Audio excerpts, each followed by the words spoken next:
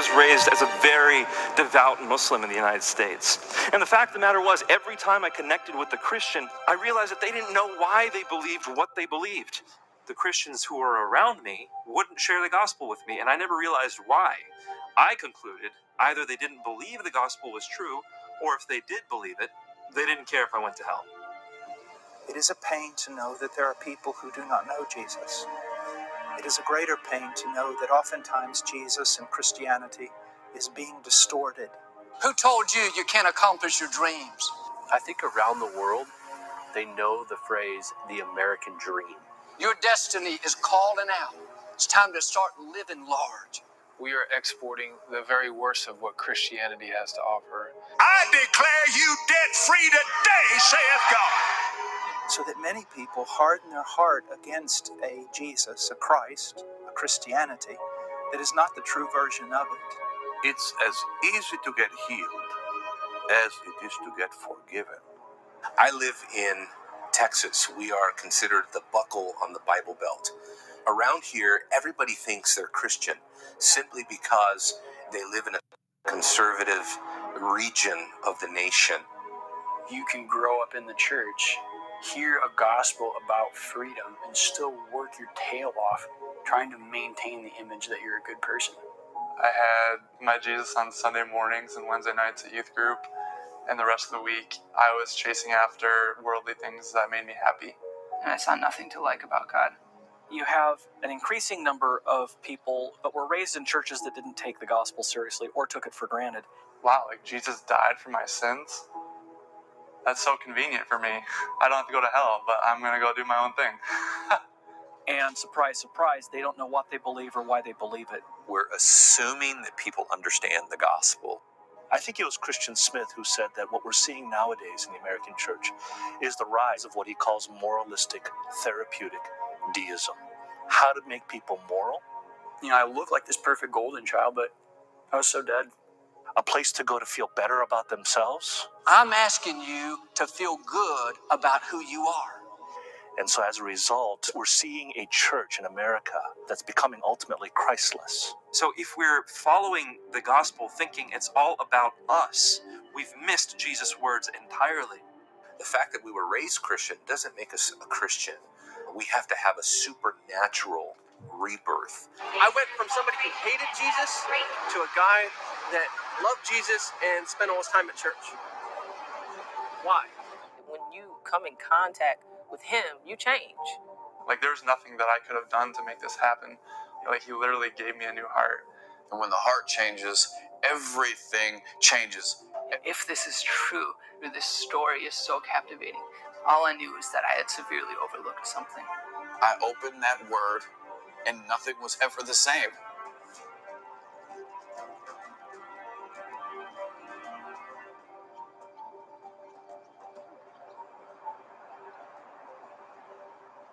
There was a time in my life that I thought the goal of preaching was to get people to do what they don't want to do, which by the way is a terrible profession.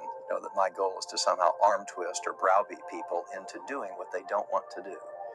I don't believe that anymore. I don't believe that's what the Bible teaches. One of the biggest turning points for me happened while I was a youth pastor at a church.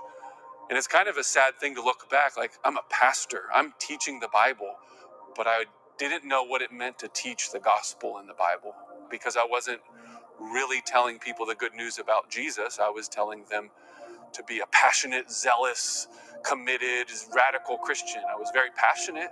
In a lot of ways, my church put emphasis on things that Scripture didn't put emphasis on. I don't think Jesus was the center or the gospel was the center. It was more so what we do, what we can do. And so as a new believer, I never really knew that the gospel was a big deal. And I was realizing how Christless preaching was. And I can remember a sermon from the Sermon on the Mount, and it was 10 tips on how to be sexually pure. And I remember that day, like that being a turning point in my journey to say, I never want to be a pastor or preacher like that. Like, what are you doing to earn God's favor? Have you tithed enough? Have you given enough? Have you prayed long enough? Have you laid hands on anybody in the last week? Have you spoken tongues? If not, then you're not a believer. In fact, I think the thing most common among unbelievers when they think about Christianity is they think about Christian moralism. What we believe about sex, what we believe about money, what we believe about them. The most common misperception about what Christianity is it's some sort of moral betterment program. And it is about being good. And that's what all religions are about anyway. Be a good person. There's few things as damning and devastating to the human spirit than that message. We want to, first of all, say there's nothing wrong with preaching morality. We certainly don't want to preach the opposite, immorality. But moralistic preaching, or sometimes identified as moralism, is preaching the commands of Scripture or the morals of Scripture and nothing else. Just pretty much saying to people, you be a good person and God will love you for that. And while we do not intend it, that is not just a sub-Christian message, it's actually an anti-Christian message. I was hearing from the Sermon on the Mount from Jesus, here's how not to be sexually immoral. But then I'm thinking about the passage in the Sermon on the Mount, and the whole point is to try and tell us, you're not sexually moral. Your righteousness should exceed that of the Pharisees, and you think that it's about keeping these lists of rules and the Ten Commandments. Well, I say to you, and he takes it to the heart, and he says, if you have lust in your heart, then you're falling way short. And he concludes that section in Matthew 5 by saying, be perfect as your heavenly Father is perfect. But that's not the sermon that was preached. It was, you can be pure, you can be sexually moral, and here's your 10 tips. You're giving them a goal that they'll never be able to attain, period. The messages that just say be good damn people to their pride or to despair. There are really only two possible human responses. One response to a be good message is, been there, done that, checked off that box. The person will believe they can attain it, be the Pharisee, and work and work and work and work, or be the Mormon, work and work, or the Muslim or the Jehovah's Witness. All of them. You'll try to earn salvation by trying to be a good person. Why do I have to, repent? Why do I have to ask for forgiveness if you're not making mistakes? I work hard. I'm an honorable person. Jesus is walking down the road one day, and a young man comes up to him and says, good teacher, what must I do to inherit eternal life? Now, it sounds like a very safe question. It's actually a landmine. What must I do to inherit eternal life? Already it's about performance. What must I do to inherit eternal life? And Jesus responds with great wisdom. He says, why do you call me good? Only God is good. And then he says, you know the commandments. But Joy, then what? But what is the standard of goodness? Be good to your neighbor. Don't cheat on your husband. Don't steal. Don't lie. Don't steal. Gives them the list of the commands. But in the Bible, God's standard is the 10 Commandments. I'm good on that too. And the young man immediately says, all these I've kept since I was a boy. Jesus just said, only God is good. And 2 seconds later, what does the young man say? Me too. In which case he gives himself the status and the stature of God. It's just pure pride. And by the way, breaks the very first commandment, you shall have no other gods. You've never told a lie before, ever? What, is that one of the commandments? It's a commandment. It's number 9. Jesus is like, okay, sell everything you have. Dude walks away. So you're not good. You can't be good. And Jesus already lays out the foundation that only God is good, because he defines what goodness truly is. I try and lead a life where I don't have to ask God for forgiveness. If you have a proud heart, and most people are very proud of heart, and the way to find that out, let's just say, do you think you're a good person? All in all, I'm a good person. I don't really lie, cheat, or steal, so. You don't lie? You know what? Never mind. I'll take that back. I don't tell huge lies. I tell white lies. I believe I'm a good person. How about you? You do? Yeah. How many lies have you told in your whole life? I can't count them. You ever stolen something? Stolen something before? Yes, I have. I think the misunderstanding is that God's law was given as a standard for us to live by. Well, try and live by it. Well, the law's a mirror. It's just simply meant to reflect what God thinks, who God is, how He wants you to live. And then you get to look in the mirror and you get to go, how do I fit that standard? Love God with your heart, mind, soul, and strength, and love your neighbor as much as you love yourself, because that's the essence of the law. We can't do it. Have you ever used God's name in vain? Accidentally, I'm trying to get rid of that. You've done it? Yes. It's called blasphemy. It's very serious. I've never known anybody in my whole life that has looked in a mirror and said, I have something in my teeth, and then taken the mirror off the wall and tried to pick their teeth with it. Now, Jesus said, if you look at a woman and lust for her, you commit adultery with her in your heart. Have you ever done that? Yes. I'm not going to lie, I didn't. And you don't take the law and then try to fix yourself with it. You take the law and say, I'm in need of help because something is wrong. If we don't understand who God is, then the gospel does not make much sense. You see, the great issue here is that God is holy and God is just, and that man is unholy and man is not just, man is unrighteous, man is a sinner. So, Eduardo, I'm not judging you, but you've just told me you're a lying thief, a blasphemer, and an adulterer at heart. And that's only 4 of the 10 commandments. We can look at others and go, well, I'm not as bad as them, and I didn't do all of that, so I'm not that bad. But that's a lie. You're bad compared to Christ, who is altogether lovely, who is holy. We pale in comparison, so a person needs to really take a good look at Jesus, and then you know who you are. My problem of sin goes far beyond my actions. It goes to who I am as a person. I have a nature of sin. That is my essence. The human heart is predisposed right now to love everything else besides God, to love self more than God, to love wrong more than right. The heart is totally opposed to God, conceived in iniquity, born in sin. 99.9% of people are not bad people. They may make poor choices, but deep down, they've got a good heart. You and I are naturally rebels to God. So how do you fix the broken part of the human heart that loves the wrong things? The Bible says that we are dead in trespasses and sin. Ephesians 2 verse 1 immediately comes to mind. To be dead in sin means that we are physically alive, but that we are morally unable to respond to God. What can a dead man do?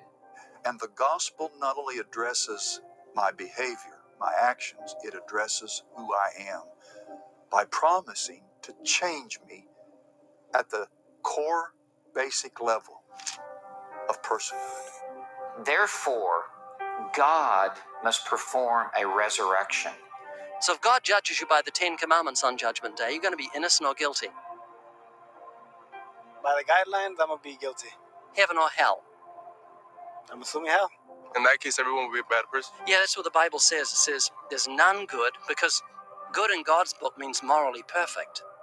So if all we say to people is, be good, the other human response is, wait, what does it mean to be good?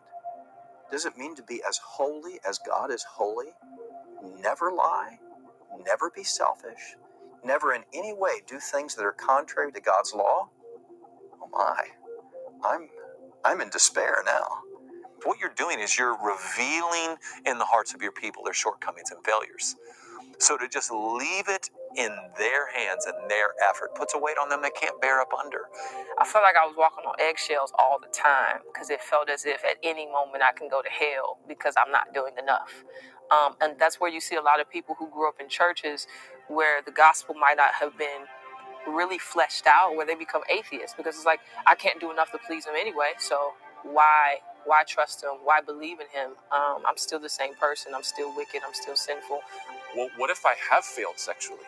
If I'm a man sitting in the church service at that moment, I have no hope as I walk out. I'm just told, here's 10 ways that you should try harder. We're damning people to those twin possibilities of pride on the one hand or despair on the other. And this is why the gospel is so important, because the gospel comes in the middle of both of those and says, yeah, you're right. You aren't good enough on the one hand, but Jesus was good for you. How can sinful man be reconciled to a just God whose justice demands that they be punished. Do you know what God did for guilty sinners so we wouldn't have to go to hell? Any idea? The answer is found in the person of Jesus Christ, the historical person, God intervening into human history. And this Jesus of Nazareth lived the perfect life that you and I could never live, have never lived. And then he goes to a cross. We owed a debt to God because of our sin. And that debt was suffering eternal punishment. But on the cross, God himself, he took our place, bore our sin, and suffered the wrath of God that we deserve. He extinguished it. He put it away. And on the third day, he rose again from the dead. Then he ascended up into heaven, and this Jesus, the Son of God, sat down at the right hand of God. And now the Bible teaches that Jesus is the way, the truth, and the life, that no man comes to the Father except through him, that there is one God and one mediator between God and man, the man Christ Jesus.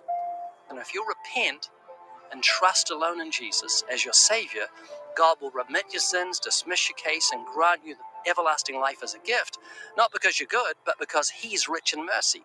In many ways, the defining doctrine of true biblical Christianity is justification by faith alone in Christ alone. Justification is God declaring us righteous even though we are guilty of sin. We see in Ephesians 2:8-9, for it is by grace you have been saved through faith. It's not of yourselves, it's the gift of God, not of works, so that no man may boast. And so this is the great dividing line between biblical Christianity during the Reformation and the Roman Catholic religion.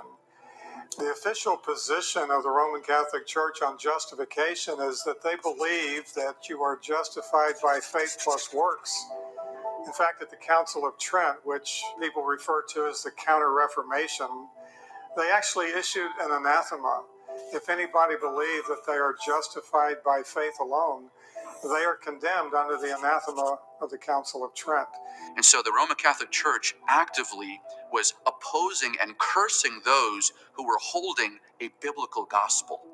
It is often called the plus religion because Catholicism teaches that you are saved by faith plus works, by grace plus merit, by Christ plus other mediators, according to Scripture plus tradition, and for the glory of God as well as the glory of Mary and other saints. When you look at the Roman Catholic plan of salvation, it is a salvation of works and sacraments. In the Roman Catholic plan of salvation, baptism cleanses an infant from original sin. And that is the sacrament of regeneration as well as justification. That it starts them off on this plan, on this track. Along the way, however, they can commit these small sins, venial sins, which plunges them back down. And heaven forbid they commit a mortal sin, which knocks them completely off the plan of salvation. And he must now receive sacraments. He must confess his sins to a priest, which is the sacrament of penance. And then he must be rejustified by doing good works, by doing penance. And once he is rejustified, then he must maintain his salvation through sacraments. And if, in the end, if they have enough people praying for them, and if they do enough time in purgatory, they might possibly get to heaven. How they get to heaven is based on what they do rather than what Christ has done. But the Bible teaches, there is therefore now no condemnation for those who are in Christ. That when you put your faith in Jesus Christ, the work has been done. He saves you totally, completely, perfectly. And even though, yes, we sin and can repent, the sacrifice of Christ has paid for those sins. And so there is assurance that he has saved you, he has plucked you out of the world, you're in the palm of his hand, and nobody can pluck you out of his hand. And so that's why the Reformers cried the five solas, that we are saved by grace alone, through faith alone, in Christ alone, according to Scripture alone, all for the glory of God alone. That message has always found opposition. And the Jerusalem Council, and we read about it in the book of Acts, actually addressed this very same issue. The rabbis and the Judaizers were saying to the Christians that God will accept you, by his grace through faith and your keeping of the ceremonial laws, being circumcised, washing your hands, keeping the food laws. And the entire church agreed, as summarized by the Apostle Peter's statement, that that is not the good news. That's not the gospel. Jesus didn't come to make salvation possible for those who do their part. He came to accomplish it and to give it freely to all of his people.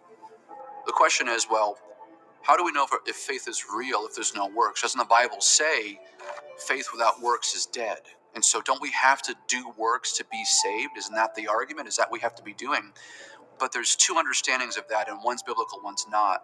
So the Roman Catholic view of salvation, and really any works-based system of salvation, takes works and puts it at the root and says that works plus your faith in Jesus is what produces salvation.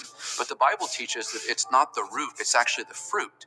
That your faith alone in Jesus, that is what saves. And then a life that has been saved, a sanctified, regenerated heart, produces fruit, the fruit of good works. And so you know a person's been saved because of their fruit, but the fruit is not the reason they're saved. They're saved by God, by grace, through faith in Christ.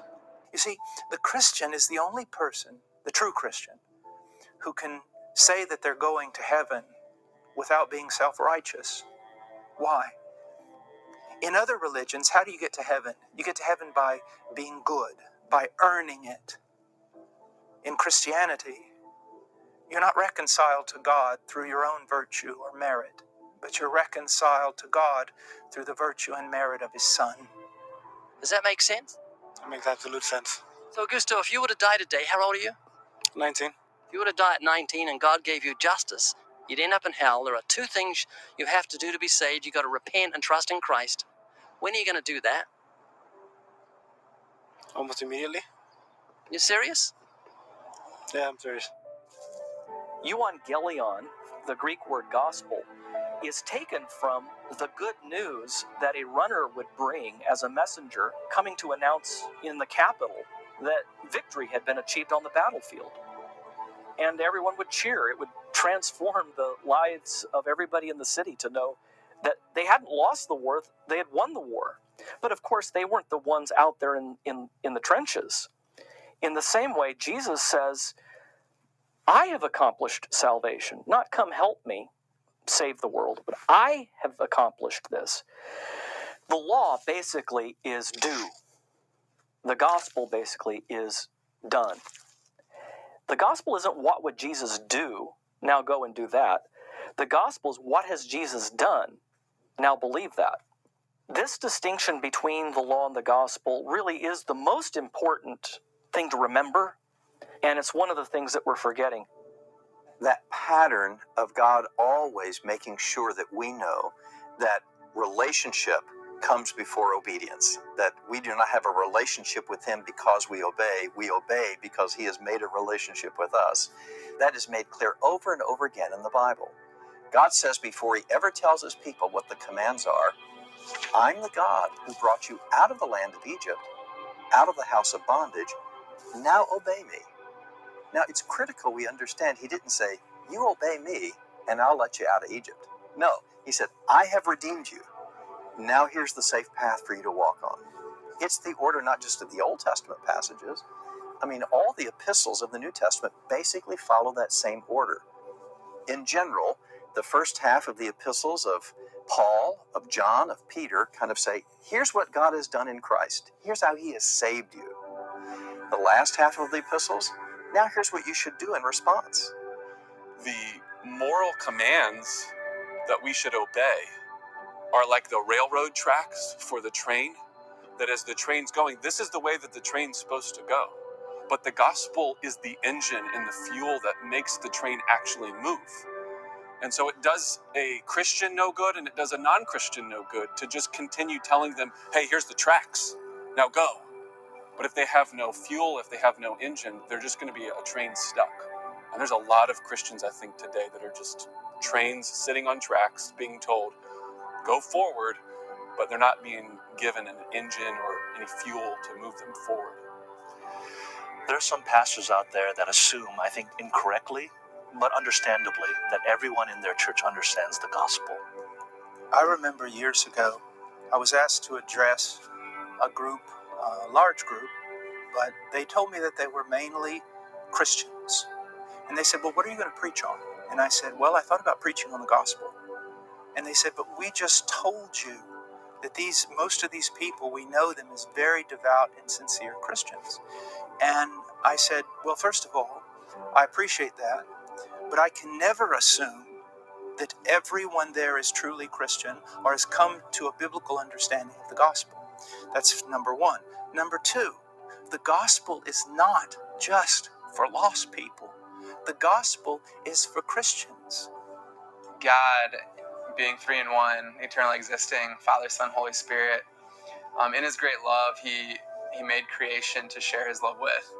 Not that he needed to, but he wanted to. And in that, he created us.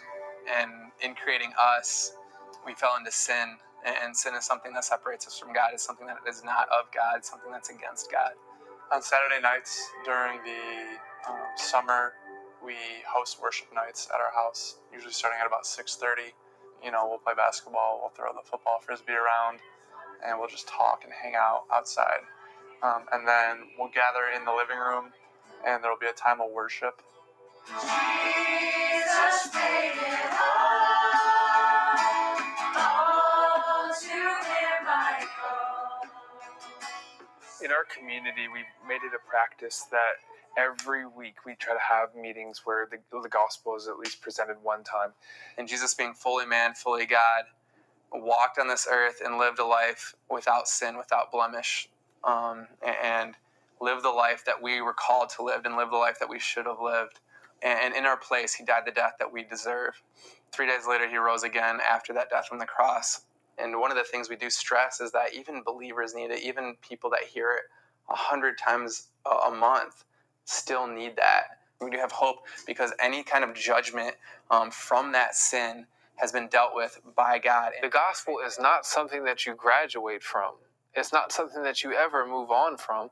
The gospel is central. We're constantly prone to forget the gospel. We're prone to forget who he is, who we're not, what he did for us.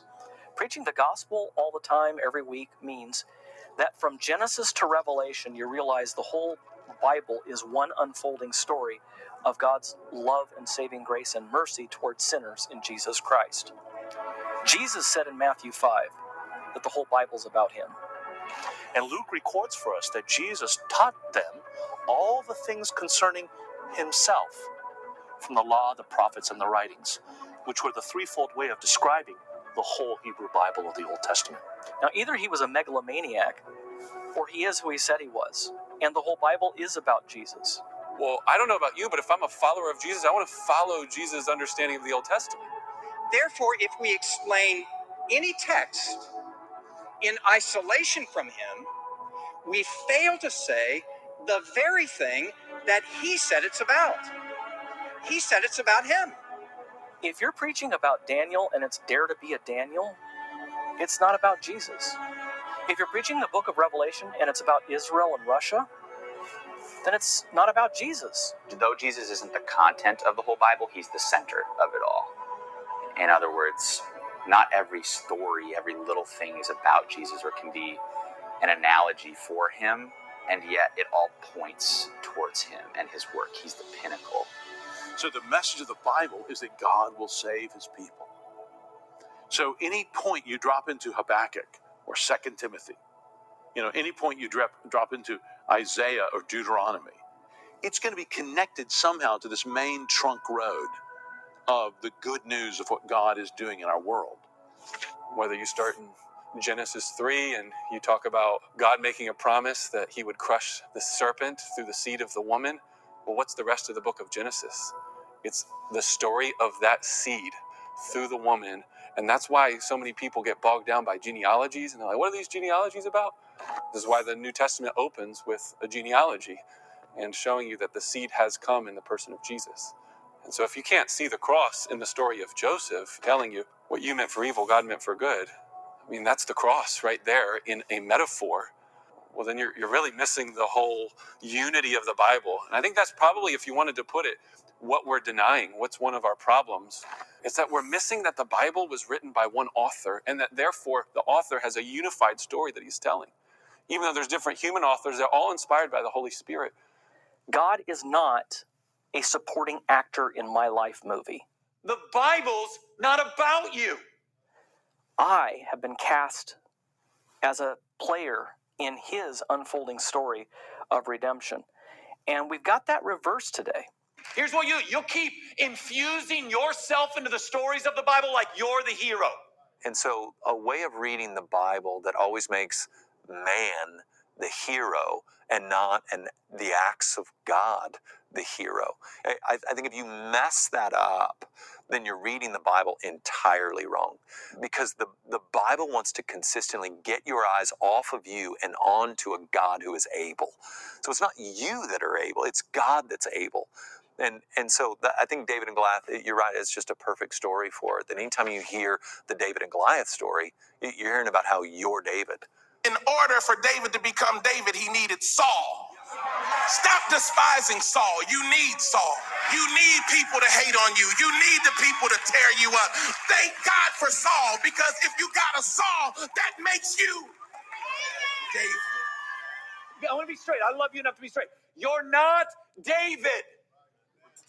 So I'm David, and the Goliath is my debt, or it's my difficult marriage, or it's my boss at work. We're going to keep our distance from our enemy and sling our stones until every Goliath falls down in our life. I'm going to grab the stone of faith, and I'm going to sling it at my giant of this boss at work, and I'm going to slay it, and I'm going to hold up his head. You're going to defeat that giant. Yes, that obstacle is big, but you have greatness in you. And that would be a very narcissistic way to read the Bible. But in a Christ-centered hermeneutic, we're going to approach the Bible and go, what's going on in this very true story? It appears here that there's something that is terrifying and that on the surface it looks like it cannot be killed. And yet it's overcome by this man who, by faith, killed what couldn't be killed. And now we're on to a thread, right? Like what's more undefeatable than sin and death? What David was doing was enacting the justice of God on the enemies of God for the victory and salvation of God's people, who did absolutely nothing but be afraid and terrified to approach the enemies of God. You know who conquers our giants? Christ conquers our giants. It's not me that conquers my giant. Like, the great giant of my life, sin and death, cannot be conquered by me picking up a stone of faith and throwing it, but by the finished work of Christ, who conquered death with a single shot. David was one of the men in the Bible that God said he was a man after my own heart. What a tremendous way of describing King David. Yet here's also a man who committed murder so that he can sleep with that man's wife. He's a murderer. He's an adulterer. Abraham, the father of our faith, we always, say. Abraham's a guy that lied, threw his wife under the bus, not once, but twice. I mean, this is not a husband that you want to emulate. Do you see that the Bible takes care to tar virtually every biblical figure but one? It's almost important to remember that the Old Testament is an Eastern book more than it is a Western book. It's not just dealing linear, going A, B, C, D. Rather, who Christ is, what he must do, is being defined by what he is not in the Old Testament. And you take a figure like Samson in the Bible. There was a man who had great strength and great cleverness. And if you know the story, when Samson had long hair, he was strong. When he had short hair, he was weak. Now, what's the message there? Well, it's obvious we should have long hair so then we'll be strong. Well, no, that's not the message. The message was, no matter how strong or clever you are not your own Savior. You are not your own Redeemer. That's a dead end if you're going to depend on your own strength and your own wisdom. Think about the way an Eastern thinker sometimes represents truth is not saying this thought leads to that thought leads to that thought, but rather speaking around a truth so that you get the truth. The people of God are given the law, but they break the law. Sacrifices are provided, but the priests who begin to offer them become themselves malevolent and not helping. Then the judges say, well, just do what's right in your own eyes. That doesn't work. All right, pick a king. You're tallest, strongest, handsomest guy.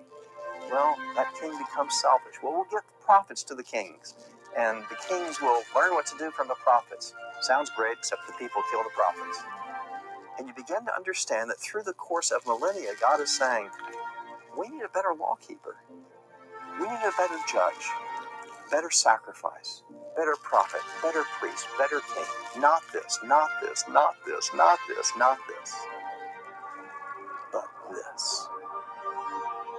The gospel, the more we know about what God has done for us in the person of Jesus Christ, the great cost of our atonement, what the atonement has purchased for us, the more we understand that as Christians, the more we're going to grow in sanctification, the more we're going to grow in worship, devotion, delight in the person of God. What is the only reason that sin has any power in your life? The answer is because you love it. If the sin did not attract you, it would have no power. The reason that we sin is because we love it. And as hard as that is to hear, it's actually a wonderful understanding, because it means the power over that sin is a greater love. The goal of a lecture is that you leave with information. The goal of a motivational speech is that you leave with action steps. The goal of a gospel sermon, the goal of teaching the Bible, is that you leave worshiping. If people and churches are out of control morally, it's probably that they don't understand the gospel. What the Bible is actually teaching is that the goal of preaching is to have people profoundly, deeply love the Savior, so that there is a consequence in our hearts and lives. Jesus said that in John 14:15. He said, if you love me, you will keep my commands. And what makes us want to do that is a heart that loves the Savior because we've perceived how great is his love for us. Because when people are filled up with love for Christ, the love for the world is pushed out of their hearts, and the power of Christ is now in their lives. So as long as we sin, unless we have a doctrine of sinless perfection and that you no longer sin anymore, which I think that's been known for quite some time as a heresy, then as long as you're a sinner, you need the gospel. If you sinned yesterday, then you need the gospel today. Because the gospel produces faith, and faith produces love, and love produces the fruit of good works. I think the gospel should be preached in every sermon. If I've got somebody here that I've been trying to get here for 3 years, they're my next door neighbor, and the guy preaching today is just talking about the joys of motherhood. You know, I'm in favor of motherhood, but if that's all this visitor that I bring hears, that's just a shame. If your sermon could be preached in a Jewish synagogue, then it's not a Christian sermon. Foremost in my life, whenever I have a chance to preach, it's first of all going to be the gospel, and then build upon that central message. Because if someone doesn't have a right view of the gospel, they don't have a right view about anything. So a type of reading the Bible where I'm always the hero. I'm never the Pharisee. I'm never the scared Israelites. I'm never the ones who are going to worship a golden calf just a few weeks after I was led through the Red Sea, is a misreading of Scripture that makes man the champion and not God. And it's unhealthy, and it's broken, and it leads to man trying to manipulate and control God like he was a genie in a lamp. We need to check ourselves and check our heart. Oftentimes, we find ourselves sitting in pews or even coming to church in order to get something from Jesus, but not get Jesus himself. So I was raised in a non-Christian home, and I always sort of felt a pull towards religion. I was always interested in it. When we moved to the South, there was certainly a lot of Christian homes, a lot of friends of mine who went to church. And so I definitely knew about the gospel. I was interested in it, but I didn't really understand it. And as I got older, I really started to question God and how he could send people to hell. That was sort of the big hang-up that I had with religion. I really humanized God. And I would say to people, you know, if I couldn't send even my biggest enemy, you know, to burn in hell for all eternity, How could a God who loves people so much do something like that? I would have called myself maybe spiritual. I thought that all of the religions were right. I kind of felt that there was a way for all of them to kind of overlap and work together. And as I met Russell, he was atheist, and I think that really helped to maybe take me even further away from Christianity. So before I got sick, I was somebody who probably spent most of their time worrying about how healthy my diet was. Russell and I had just been married for a year. We were happy. I was focused on working out. Exercise was a big part of our relationship. I actually was able to do CrossFit all during my pregnancy. I was running when I went into labor. I felt like I had done everything right. I had a career in pharmaceutical sales that was important to me. And then when I got sick, everything changed. Today's your day for a miracle. Is it God's will to heal? If so, is it His will to heal me? The answer is yes and yes. When I'm praying for somebody, the first thing that has to happen is I have to be absolutely convinced that it's God's will to heal people every time. The Word of Faith movement is the term that's given to a movement that's more commonly known as the health and wealth gospel, the prosperity gospel, name it and claim it gospel, this teaching that it is always God's will for a Christian to be wealthy. It's always God's will for a Christian to be physically healed. We should never be sick. Believe me when I tell you, I never get sick. I was as sick as a sick dog with a cold. Yeah, I get sick too. Or if we do get sick, we can be healed as long as we have enough faith. We can attract positive things to ourselves through positive thinking. And Norman Vincent Peale, the great Norman Vincent Peale was my pastor. The power of positive thinking. And the Word of Faith movement is led by people such as Benny Hinn, world's most famous faith healer, Kenneth Copeland, Creflo Dollar, Joyce Meyer, Joel Osteen, Joseph Prince, T.D. Jakes, Andrew Womack. These are just some of the more prominent leaders of the movement. But what has happened is that the United States of America has created this false theology and has now exported it to the rest of the world, to the point that now the face of Christianity in most of the world today is Word of Faith. The idea, simply put, is that if you love Jesus, if you're a follower of Christ, you can generally expect health, wealth, and happiness. When I went into labor, everything started to go wrong. My delivery went really fast. I found out later that that was because I had a connective tissue disease, and that's one of the signs of it. I was diagnosed with Ehlers-Danlos syndrome, which is a really rare genetic disorder that affects the connective tissue and the collagen throughout your body. So it affects everyone in different ways, but it can affect pretty much every body system. After the delivery, I was left with a fractured pelvis and a lot of internal injuries that caused me a lot of pain. And my doctor told me that right away I would need surgery to repair my pelvis. And I basically had two choices. We could have one more child, or we could go ahead and have that surgery. We had always wanted to have 4 kids. That was sort of the number that we wanted. But we had to change that, and we decided that we would have 2.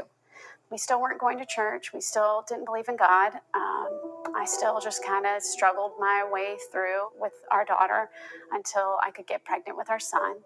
When he was born early, in all honesty, I was just grateful that the pregnancy was over, the pain was over, and that I could move forward in scheduling that surgery that was going to give me my life back. I went into that thinking, this surgery will cure me. When this is over, I will get right back to my old life. Everything will be the same. I deserve to be healed. I deserve to have no pain. I deserve my old life back. I didn't do anything wrong. You know, God wants you healthy. I believe in healing and divine healing, of course, and I go to the world and travel and preach the gospel. And I grew up in the Word of Faith movement, in the prosperity gospel. I worked for my uncle Benny Hinn, who's a famous faith healer and pretty well known. When I worked with my family, I was a catcher, and so my job was to look sharp in a suit and be on stage when people were being prayed for. But what was going through my mind at the time, at every crusade, was that this was real, that people were really being touched, that my uncle was anointed. I would lift my hands and I would speak in tongues and I would pray in the Spirit, praying that God would touch them, that he would fill them, that he would heal them, etc. And to Jesus be the praise. Today, I hold no positions that are in agreement with my family, the Word of Faith theology, or the prosperity gospel. And the reason for that is I've come to an understanding of the true gospel. I didn't grow up in a believing household. Great-grandmother, grandmother, uncle, mom, all drug addicts. Father, drug addict, drug dealer. When I was about 12, I started using drugs and getting involved with gangs and violence and drug dealing. And then when I was 18, the Lord saved me. And basically, man, I was preaching the gospel in the same projects where I used to sell dope. And I met a guy, and he said, "Do you understand that Bible you're carrying around?" And I told him that I didn't, and that nobody had taken the time to help me understand it. And he pulled me aside and said that he would. And I had no idea that what he was teaching me was the prosperity gospel. I actually grew up with no background in church. When I fell into the Word of Faith prosperity churches, I thought that that was the truth. And so I fully depended on my pastor for feeding that to me. I guess I just had this knowledge that God existed, but I didn't have an understanding of who God was. I had no clue what the gospel was. I never really heard it. As far as I knew, he died and rose again so that I could have a prosperous life. You know, Jesus died that we might live an abundant life. And so that's what it was. Thanks for my ticket, so. I was the benefactor of the theology that we taught, which primarily makes Jesus your magic genie in a sense. And if you rub him right, if you do all the right things, he will bless you. You will have everything you want. I view the Holy Spirit like the genie from Aladdin. I had a totally false understanding of God. And so when God didn't do what I felt that he was supposed to do, I was very upset with him. I was very upset. By the time I was finishing high school, all I really wanted to do was play baseball. Naturally, being a Word of Faith kid, for me, if you really want God to bless you, you got to do something for him. And so I sowed a seed before ever going to college after graduating high school. And my seed that was sown was working for Uncle Benny. I was going to serve the holy man. I was going to be on his ministry team. I was going to put God first. Because I've got dreams, I've got money I want to make, I got houses I want to buy, I got baseball that I want to play. Then what you do is you create a God who only wants to give you all the desires of your heart. God Almighty is about to give you the desires of your heart. The true gospel says, well, no, those desires that we're born with, that those aren't good desires at all. That our hearts are corrupt. Our hearts are desperately deceitful and wicked. Fast forward to about my second to last year of college, and I've got a coach who is a disciple-making coach. He's a wonderful man. His main goal was to develop us as men and as Christian men. And so one day before a game, he stands there and says, "Gentlemen, God is sovereign. Don't worry about the scouts in the stands. Don't worry about all that the future holds. God is sovereign." And then he quotes a famous proverb that says, "The king's heart is like water in the channels of the hand of the Lord. He turns them wherever he wishes." He says, God controls kings. God controls your future. God controls the scouts. He's sovereign. Don't worry about it. And as a Word of Faith prosperity kid, in the back of my mind, I'm thinking, how do I get on the good side of sovereignty? I need the sovereignty thing to go to work for me. But that was a massive seed that was planted in my life because it was the opposite of everything I had ever been taught. Because you've been taught things like God's in control. The Bible doesn't teach that. But it was completely biblical. God was sovereign, and nothing I say or do was going to change that. The prosperity gospel is really the worst manifestation of what some might call the seeker-sensitive movement or the attractional church movement. And you have to be careful about this because the church should be attractive. But we have to ask, why is it attractive and to whom is it attractive? The church should be attractive because God's people have a hunger and a thirst and a desire for his word being taught and preached. And that is a profoundly attractive experience and a profoundly attractive thing for someone who is converted, who God has changed their heart and they desire those things. But the attractional church, in the negative sense, are those churches that seek to make worship and make participation in the church attractive to the unconverted heart, to the non-believer. So therefore, the sermon becomes less about opening up God's word and letting it breathe, and more about entertaining that audience. So they can present messages which downplay uncomfortable parts of the truth. It can simply be a God is love message where you're careful not to define God very biblically or love very biblically. Make it sound like there's a force that approves of whatever you in your innermost being want. Well, that's nothing like God. That's actually a lot more like Satan. There's an assumption that unbelievers are seeking after God, when in reality, they're seeking after a God of their own choosing. In 2 Timothy chapter 4 is really, really clear that there would be a group of people who, wanting to have their ears tickled, would accumulate for themselves teachers in accordance with their own desires. The real Jesus comes and he says, I don't want to give you the desires of your heart. I want to reorient the desires of your heart. The prosperity gospel appeals to two of the most basic and universal of all human desires: to be wealthy and never to be sick.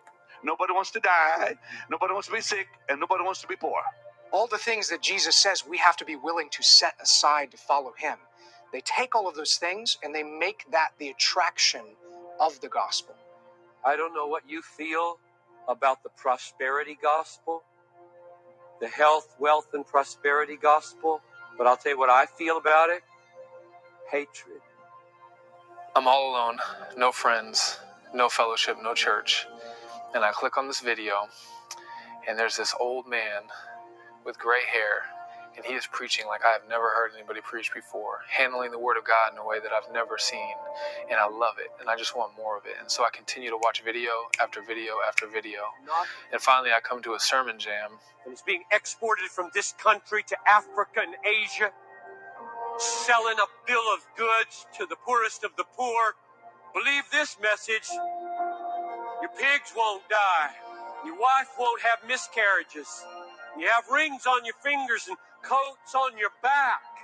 That's coming out of America. And he begins to talk about this crap called gospel. People that ought to be giving our money and our time and our lives, instead selling them a bunch of crap called gospel. And here's the reason it is so horrible. When was the last time that any American, African, Asian ever said, Jesus is all satisfying because you drove a BMW? Never. And I just thought, this guy doesn't know anything. I thought this guy was a man. This guy doesn't know anything. He's an idiot. They'll say, Jesus give you that? Yeah, well, I'll take Jesus. That's idolatry. That's not the gospel. The Jesus who's going to help me pay my taxes at the end of the year, the Jesus who's going to correct my wife's genetic disorder, I'll take that Jesus. That Jesus sounds great. But what that is idolatry. It's an elevation of the gift above the giver. The prosperity gospel is exactly like marrying someone for their money.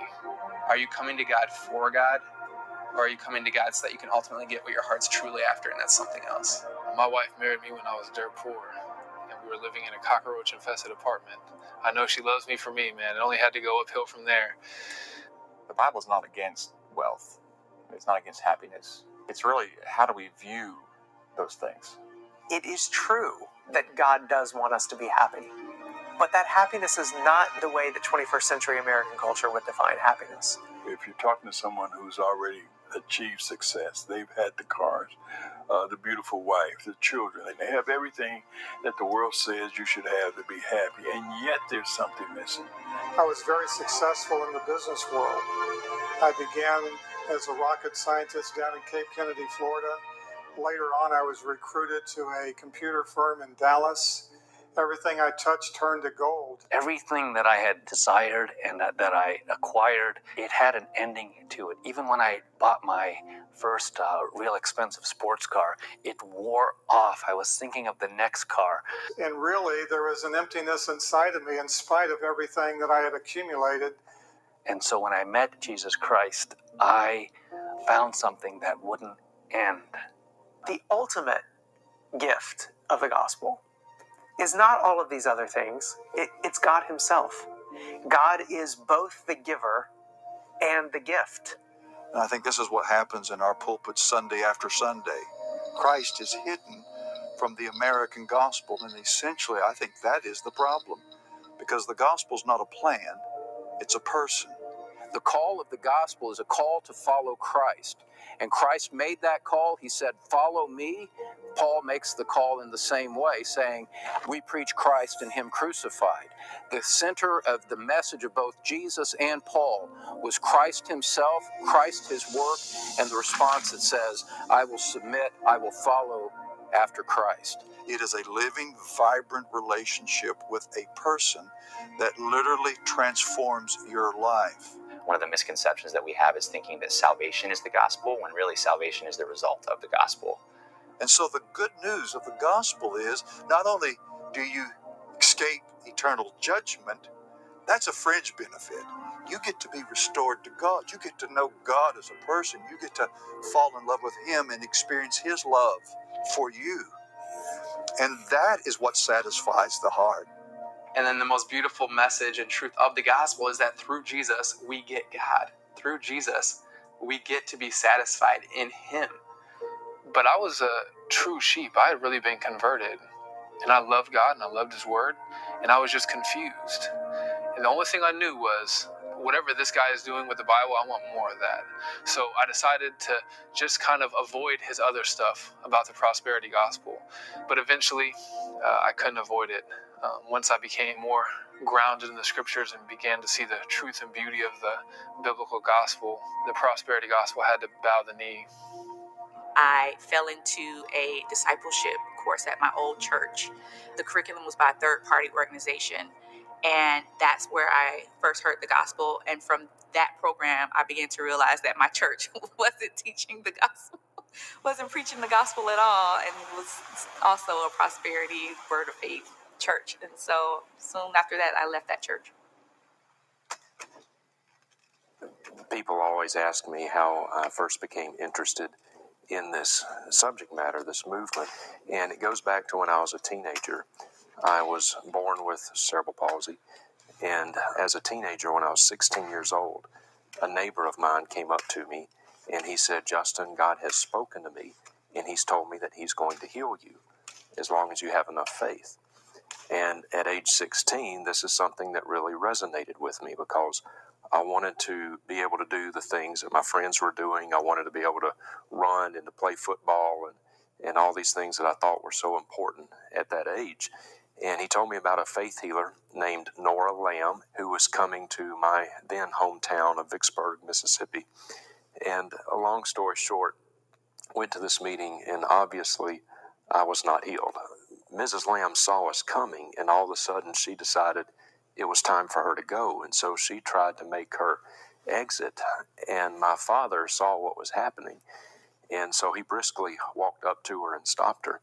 And so this was in front of everyone, and Mrs. Lamb pretty much had to turn around. She came back, and she dipped her finger in that oil. She touched me on the head, and I actually fell backwards. Now, looking back on that, I know now that there was nothing spiritual about that at all. It's just that we had seen everyone else do it. It's all right. It's all right. It's all right, baby. It's all right. And so subconsciously, when you're predisposed to this and you've seen everyone else do it, you do the same thing. It's just a matter of psychosomatic phenomenon. It's mind over body. But then she turned to my father and she said, "What is your financial situation?" And my dad said, "Well, what does that have to do with anything?" And she said, "The more money you give to the Lord's work, the more likely it is he will answer your prayers." When I let go of something in my hand, I'm talking about your money, God always lets go of something in his hand. Click on that donation button, and when you do, to sow $1,144. The reason why people teach that it's always God's will to heal, and if he doesn't, the problem is them, is because that's a good way to manipulate people. Prosperity theology means money.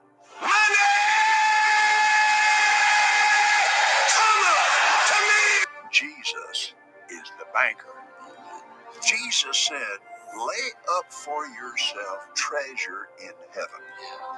We took our little magic religious pencil and put right in there, and you can't touch it till you get here. You have treasure in heaven? He didn't say you couldn't get it out. 2 Peter 2, Peter says it flat out. In their greed, they, meaning false teachers, will exploit you.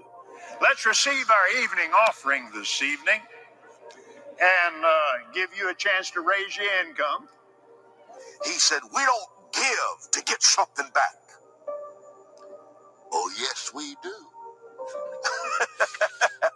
The God we worship had no place to rest his head. You think Jesus Christ would roll around in a Rolls Royce? I think he would have. He rode around on a donkey that no man ever rode. But the preachers that are preaching in our pulpits are asking for $100 million for an airplane. I really believe that if Jesus was physically on the earth today, he wouldn't be riding a donkey. If I want to believe God for a $65 million plane, you cannot stop me. Most, if not all, of my favorite pastors were false teachers. I cannot stomach a sermon by Joel Osteen or T.D. Jakes now. I have a visceral reaction. Well, Joel, what about their false doctrine? What about your false doctrine? Nobody is correct 100%. And it's funny because I used to just love them. I would listen to Joel Osteen on the way to work, put my earphones in, and it just brightened my day. One of the quickest ways to spot a counterfeit gospel is to ask the question, who is this gospel about? Is this good news primarily about you and your personal happiness? I am happy. I am prosperous. You'll hear a lot of phrases like breakthrough, sow a seed to reap a harvest. Your destiny's on the horizon. God called you to be greater. It's your season. Walk in your purpose. Of course, your best life now. Or is this a message about God? Yet Christ redeemed us from the curse of the law, having become a curse for us. I am blessed. He became a curse. Joe Osteen, in his book, It's Your Time, he says this. He says, when you're in difficult times, it's good to remind God what you've done. God, I've kept my family in church. God, I've gone the extra mile to help others. I've given, I've served, I've been faithful. In your own time of need, you should call in all these seeds you've sown. So it's a softer, kinder, gentler version of salvation by works. It kind of turns the table on true Christian service, right? Because we would say true Christian service is supposed to be in reaction to what God has done for us, in service to Him, out of a desire to glorify Him. Whereas it seems that Joel is saying that we got to serve God in order to get more credit from God, in order then to have the ability to force God to serve us, or to call Him favors, as He says. God has you right now on the edge of a blessing, but there's a catch. It's still the law, not the gospel. The blessing will follow obedience. Well, that's still law. Do this and you shall live. And you have to obey, and as you obey, God will do it and trigger that prosperity. Or do this and you shall live better. It's not do this and you shall live as in not going to hell. It's do this and you'll have a happier life. People criticize me because I want people to leave church feeling better than they were before. Joel Osteen is more about, we don't need to talk about sin and, hell or the wrath of God or anything like that. Let's talk about how we live this Christian life. What I would teach would just be more how to live a great life. And therefore the gospel isn't about a rescue operation from heaven. Rather, it's just kind of trivialized as empowering us to have a better life, to become a better you. Whereas the good news is, God saves me because I can't attain my best life now. God saves me because no matter how hard I work at becoming a better me, I can't pull it off. The real gospel is something more like this. Come to Jesus because you're a sinner. You don't normally talk about sin. That's the first time I've actually heard you spell it out. And because of your sin, the wrath of God abides on you. Now, your fan base is not just Christian, right? I understand you have Muslims, even atheists. How do you explain that? If a pastor can preach in such a way that a Muslim can sit in that audience and hear the sermon and not be offended, then he is not preaching the gospel of Christ and Christ crucified. Our goal is to just help anybody from any faith to improve their life. What I need is not a makeover. What I need is not more paint on a dead corpse. What I need is a resurrection. I need to be made alive by the Holy Spirit to embrace a gospel that is not about me, but is for me. So after my son was born, my wife had a lot of very serious complications from her genetic disorder. And she went to Birmingham to have a surgery that we had hoped was going to fix all of her problems. As we approached the surgery, Russell started going to church. He became interested in organized religion, which was upsetting to me. It was something that I really didn't want to be a part of. Some of my earliest memories of thinking about religion were arguing with other kids in my elementary school who were Christians and trying to poke holes in their faith and mocking them. I stayed an atheist, or I would sometimes say an agnostic, until my 20s. Kind of had the whole American dream situation. You know, everything that I could have wanted in life I had. And yet I was crushed with an overwhelming sense of sin. We were both living ultimately for ourselves. And I didn't want to suffer at all. I didn't want to feel even, on the pain scale, it goes 0 to 10. I didn't want to feel a 3. I felt that I deserved to feel a 0 like I did before. In the surgery, which went well, she apparently had a bleed that they didn't catch. And so in recovery, they sent her home. And she went home with an internal bleed that was pooling blood in her abdomen. We went back to the hospital a few days later, and they didn't even really want to see her because they didn't think anything was wrong. We went in to see a nurse practitioner. The doctor wasn't going to see me, but I walked in and somehow managed to have okay blood pressure. My heart rate was okay. And I started to walk out the door, and then the nurse practitioner said she just felt suddenly like a presence stop her and say, "Look at this girl again." And she later said she felt like it was God. She was a Christian, and she believed that God wanted her to re-examine me. And at this time, I had actually left the hospital thinking the appointment was over and went out to get a sandwich. And a few minutes later, everybody came running. And all of a sudden, it was code blue, and they were talking about me.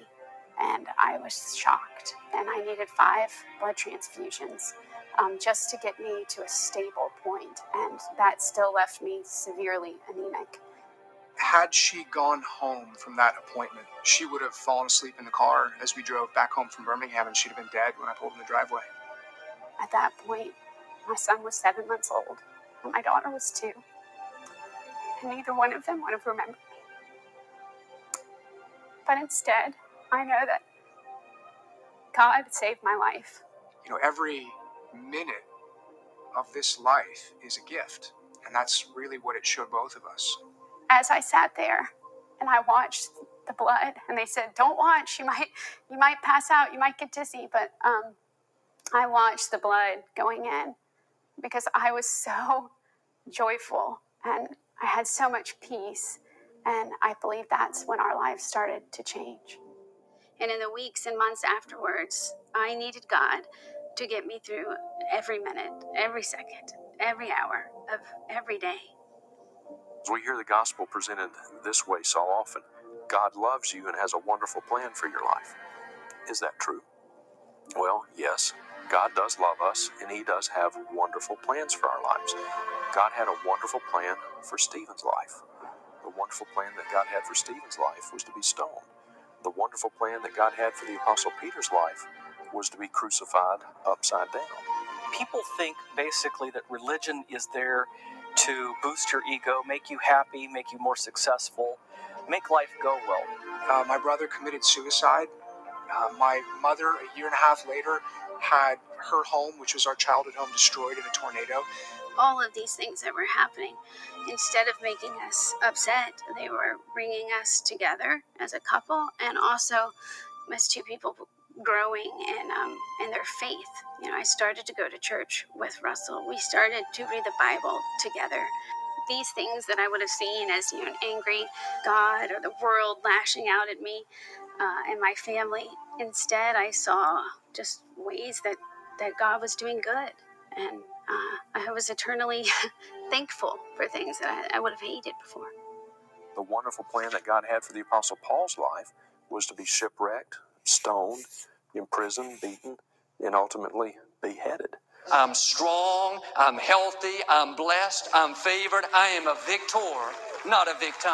I'm going to live a long, productive, faith-filled life.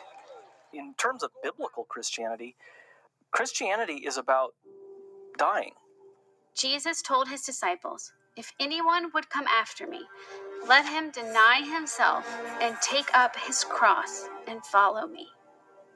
What Jesus is saying there is that it's going to be hard, that it's going to be heavy, and that you may lose your life for what you believe. Christianity has been built and has carried through the generations on the blood of men, not on the wealth.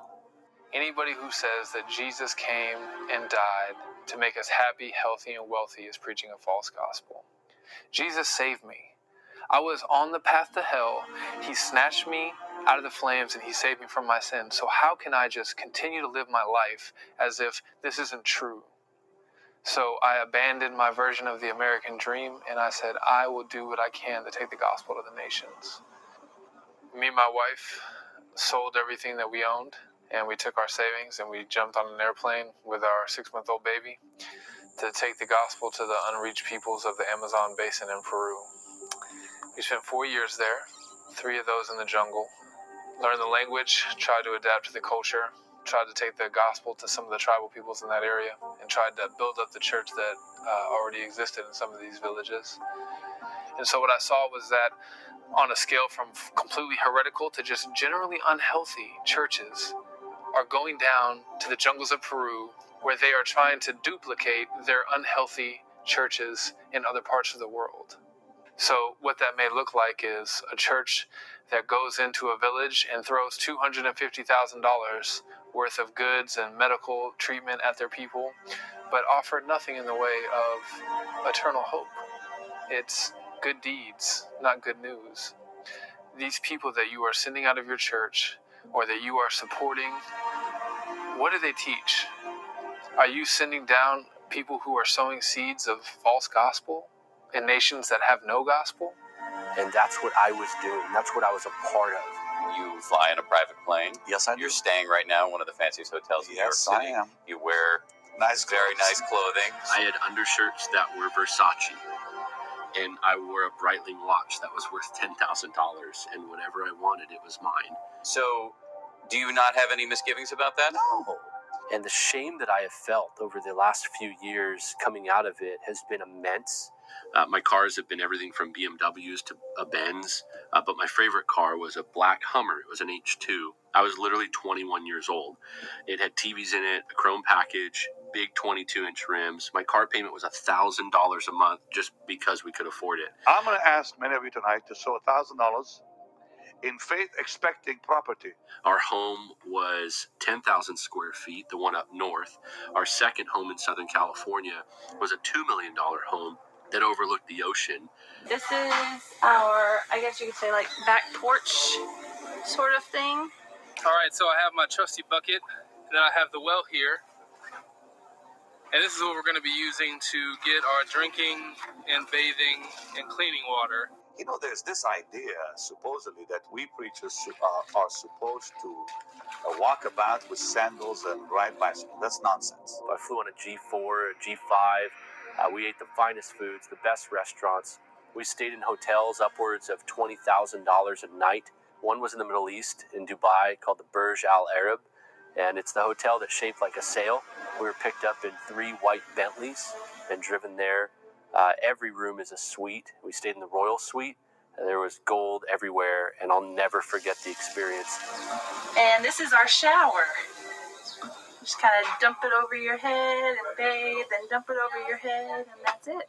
I think another difficulty is just living in the jungle. I mean, it's always hot. There's always bugs. I find myself negotiating with the bugs. Bugs, listen, I'll let you bite me twice as much tomorrow if you just don't bite me at all today. Spiders everywhere you turn. I'm not used to that kind of stuff. I'm from the city. Another hotel that sticks out in my mind is called the Grand Resort Lagonisi. It's in Greece, and ironically, it's set on the Aegean Sea. I had my own suite, I had my own pool, and there I stood every day looking out over the Aegean Sea. If you know your Bible at all, Paul sailed the Aegean Sea on many missionary journeys. And so here I am, Word of Faith prosperity kid, looking out where Paul was shipwrecked, where he went through literally chaos and hell on earth just to get the gospel out to people. And now I'm staying in 5-star hotels preaching the same Jesus, I thought, as Paul. I didn't know that I was being deceived. Of course, when you're being deceived, you don't know it. And I think that was probably the time in my life where I was the most depressed. My encouragement is never say negative things about yourself. I was taught that there was power in the things that I said to bring things into existence. I am young, I am beautiful, I am attractive. Remember, what follows the I am is going to come looking for you. God's the great I am. We're the great I'm nots. But we think we're the great I am. We think it's about us. When I read in the Bible where he says, I am, I just smile and say, yes, I am too. At the heart of the prosperity gospel, the Word of Faith movement, is this doctrine called the little gods doctrine. You don't have a God in you. You are one. You are God's little g. He is big G, and you are little g. You're little g God. Little God theology plays off the Genesis 1, 2, and 3. If you look at creation and the fall, the description of man as being in the image of God, in right fellowship and communion with God in the garden. Now that's interesting because if everything produces after its own kind, we now see God producing man. One of the foundational assumptions or doctrinal premises, if you will, of the Word of Faith movement is this idea of trichotomy, that human beings are fundamentally threefold in nature, that they have a soul and a body, but that essentially human beings are spirits. You are a spirit, you have a soul, and you live in a physical body. And as spirits, they are in the same class or category of being as God. God's reason for creating Adam was his desire to reproduce himself. And like God as a spirit, we can call into existence what we say. We serve a God who calls things that do not exist as if they already existed. We just make positive confessions, and then those positive confessions will then turn into physical reality. So that's how powerful your words are. Your words have creative power. Just as God made the world by speaking words of faith, according to these teachers, we can essentially bring into reality or bring into expression what we are hoping for, what we want, because we're the same kind of being as God. I was absolutely beyond broke and pulled out the ATM receipt when they told me that I didn't have enough money to make a withdrawal, and I rebuked that receipt in the name of Jesus, and I proclaimed my victory over Satan and his lies about me being broke. Speak to your checkbook. Say, you checkbook, you've never been so prosperous since I owned you. You're just jammed full of money. Looking back now, it's funny, and you kind of have to laugh so you don't cry because of how pathetic it was. Now let's read it and let's make bold confession.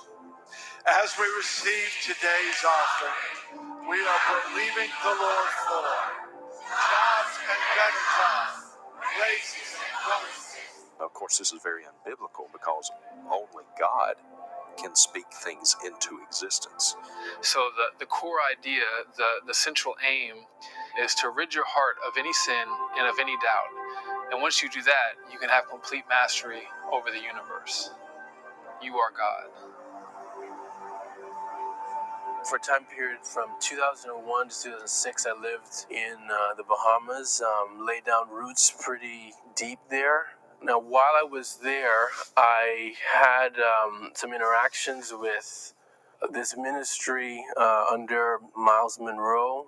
My family had been exposed to his teaching on television. People ain't worrying about no blood or no cross. They worrying about how they gonna make it through the day. I'm just going to read for you page 13 of his book, Applying the Kingdom. He says, every human is searching for the simple formula to a successful, fulfilled life. They want to find the one key that unlocks the door to the good life and answers the questions of their heart. Perhaps this is why The Secret became a sudden best-selling book, even though its reign was short-lived. One of the greatest and most dangerous heresies that the early church faced was that of Gnosticism. They were selling gnosis, or secret knowledge. I've been talking about this for years on my show. I just never called it The Secret. The secret is the law of attraction. This book promised the final key to life and success. This was the power of Gnosticism in the 2nd century. Secret knowledge, or second blessings. If you see it in here, you're going to hold it here. If you'll think bigger, you'll live bigger. You know, dividing the Christian church into haves and have-nots, right? Some are anointed and some are not. I was amazed to find when I read this book that it was simply a restatement of all the principles already written in the Bible. So what we declare creates reality. Happiness, health, and wealth. And the same material I and many others have been sharing for years. You're thinking poor. Start thinking rich. In essence, The Secret was never a secret. For every action, there's an equal and opposite reaction. That is my religion. If your teaching is being approved by Oprah, that might raise some warning flags. I don't see her advancing, promoting traditional, historic Christian Orthodox teaching. But she is a very successful representative of really what's become the American religion of prosperity. What kind of God wants you to be poor and miserable? A car for you and for you and for you, if only you'll name it and claim it. Later on after college, I met a gal who's now my wife. She's beautiful on the inside and the outside. She comes from a very different background than me. She was not necessarily word of faith, prosperity material. And my family, when I told them that I met a nice gal, said, "Great, we'd love to meet her. Is she spirit-filled?" And I said, "Oh, no, don't do that. Please don't do that." Yes, she's spirit-filled. Because as our beliefs and teachings went, a person is not filled with the Holy Spirit. They're not baptized with the Holy Spirit. And they're probably not even saved unless they speak in tongues as evidence of their conversion. There was a lot of pain during those days for my wife. There was a lot of pain for me because we were trying to force a belief and a doctrinal system onto her and into her that wasn't biblical. And one day after my wife was just distraught through tears, we turned to 1 Corinthians 12:30, and it about jumped off the page as Paul says, "All don't speak in tongues, do they?" And there it was.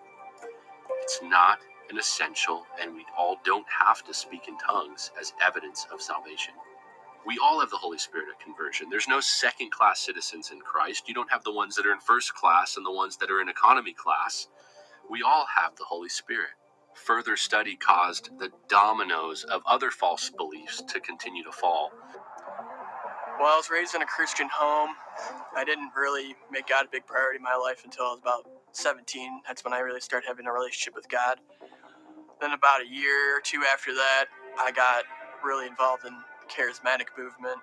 I got introduced to a lot of faith healers through people at my church, and one specifically was Todd White. Todd White is now a member of Gateway Church, pastored by Robert Morris in the Dallas-Fort Worth area. But what Todd White is really known for is going on the street and walking up to people at random and seemingly healing them. And he's very good with people and seems very loving. Yeah, and I idolized these men, and I wanted to be like them. Basically, I wanted to make my lifestyle all about glorifying myself by making me look like some super Christian that goes around and heals people all the time. And I wanted to be a big, hotshot faith healer guy that was so anointed when I walked into the church. Everyone said, "Oh, look at David. Wow, he's so anointed." But now I realize it's not about me. It's all about God. Give God all the glory. Today we're at a point where a lot of the major word of faith and faith healing players are getting old. People like my uncle Benny Hinn, people like Kenneth Copeland and others, they're getting older. And so what we're seeing is a handing off of the torch, and passing of the baton as men like Todd White and others come up in the ranks. And I'm going to say this to you. You need to be putting your money in here. But the straw that broke the camel's back with me was when I saw a video of Todd White aligning himself with Kenneth Copeland doing a fundraiser. And I have the privilege of introducing one of the amazing fathers in the body of Christ. Actually, he's really special to me. And Kenneth Copeland is worth upwards of $700 million. He has a fleet of airplanes, his own airstrip, lives in a compound in Fort Worth, Texas, and is the poster child for Word of Faith theology. he's a mentor in my life. He's a spiritual father. I'd say the hallmark of Kenneth Copeland's teaching is the way he deifies man. You have exactly the same spiritual DNA as Jesus. Glory to God. Hallelujah. You are a twin to the Master himself. So, say I'm sick, why wouldn't I be healed because I have the same spiritual DNA? You've got the very DNA, the divine nature of Abba coursing through your veins. Why wouldn't God heal your blood disease? So I should live over 100 years or forever. Your spiritual DNA was programmed to keep your body strong for 120 years. And this really comes close to something like what the Mormons do. And I think it's with good reason that some scholars have described Mormonism as the quintessential American religion. It's about being good, it's about being American, and it's about becoming God. That religion is as old as the garden. And Adam is as much like God as you can get. He was not a little like God. He was not almost like God. He was not subordinate to God even.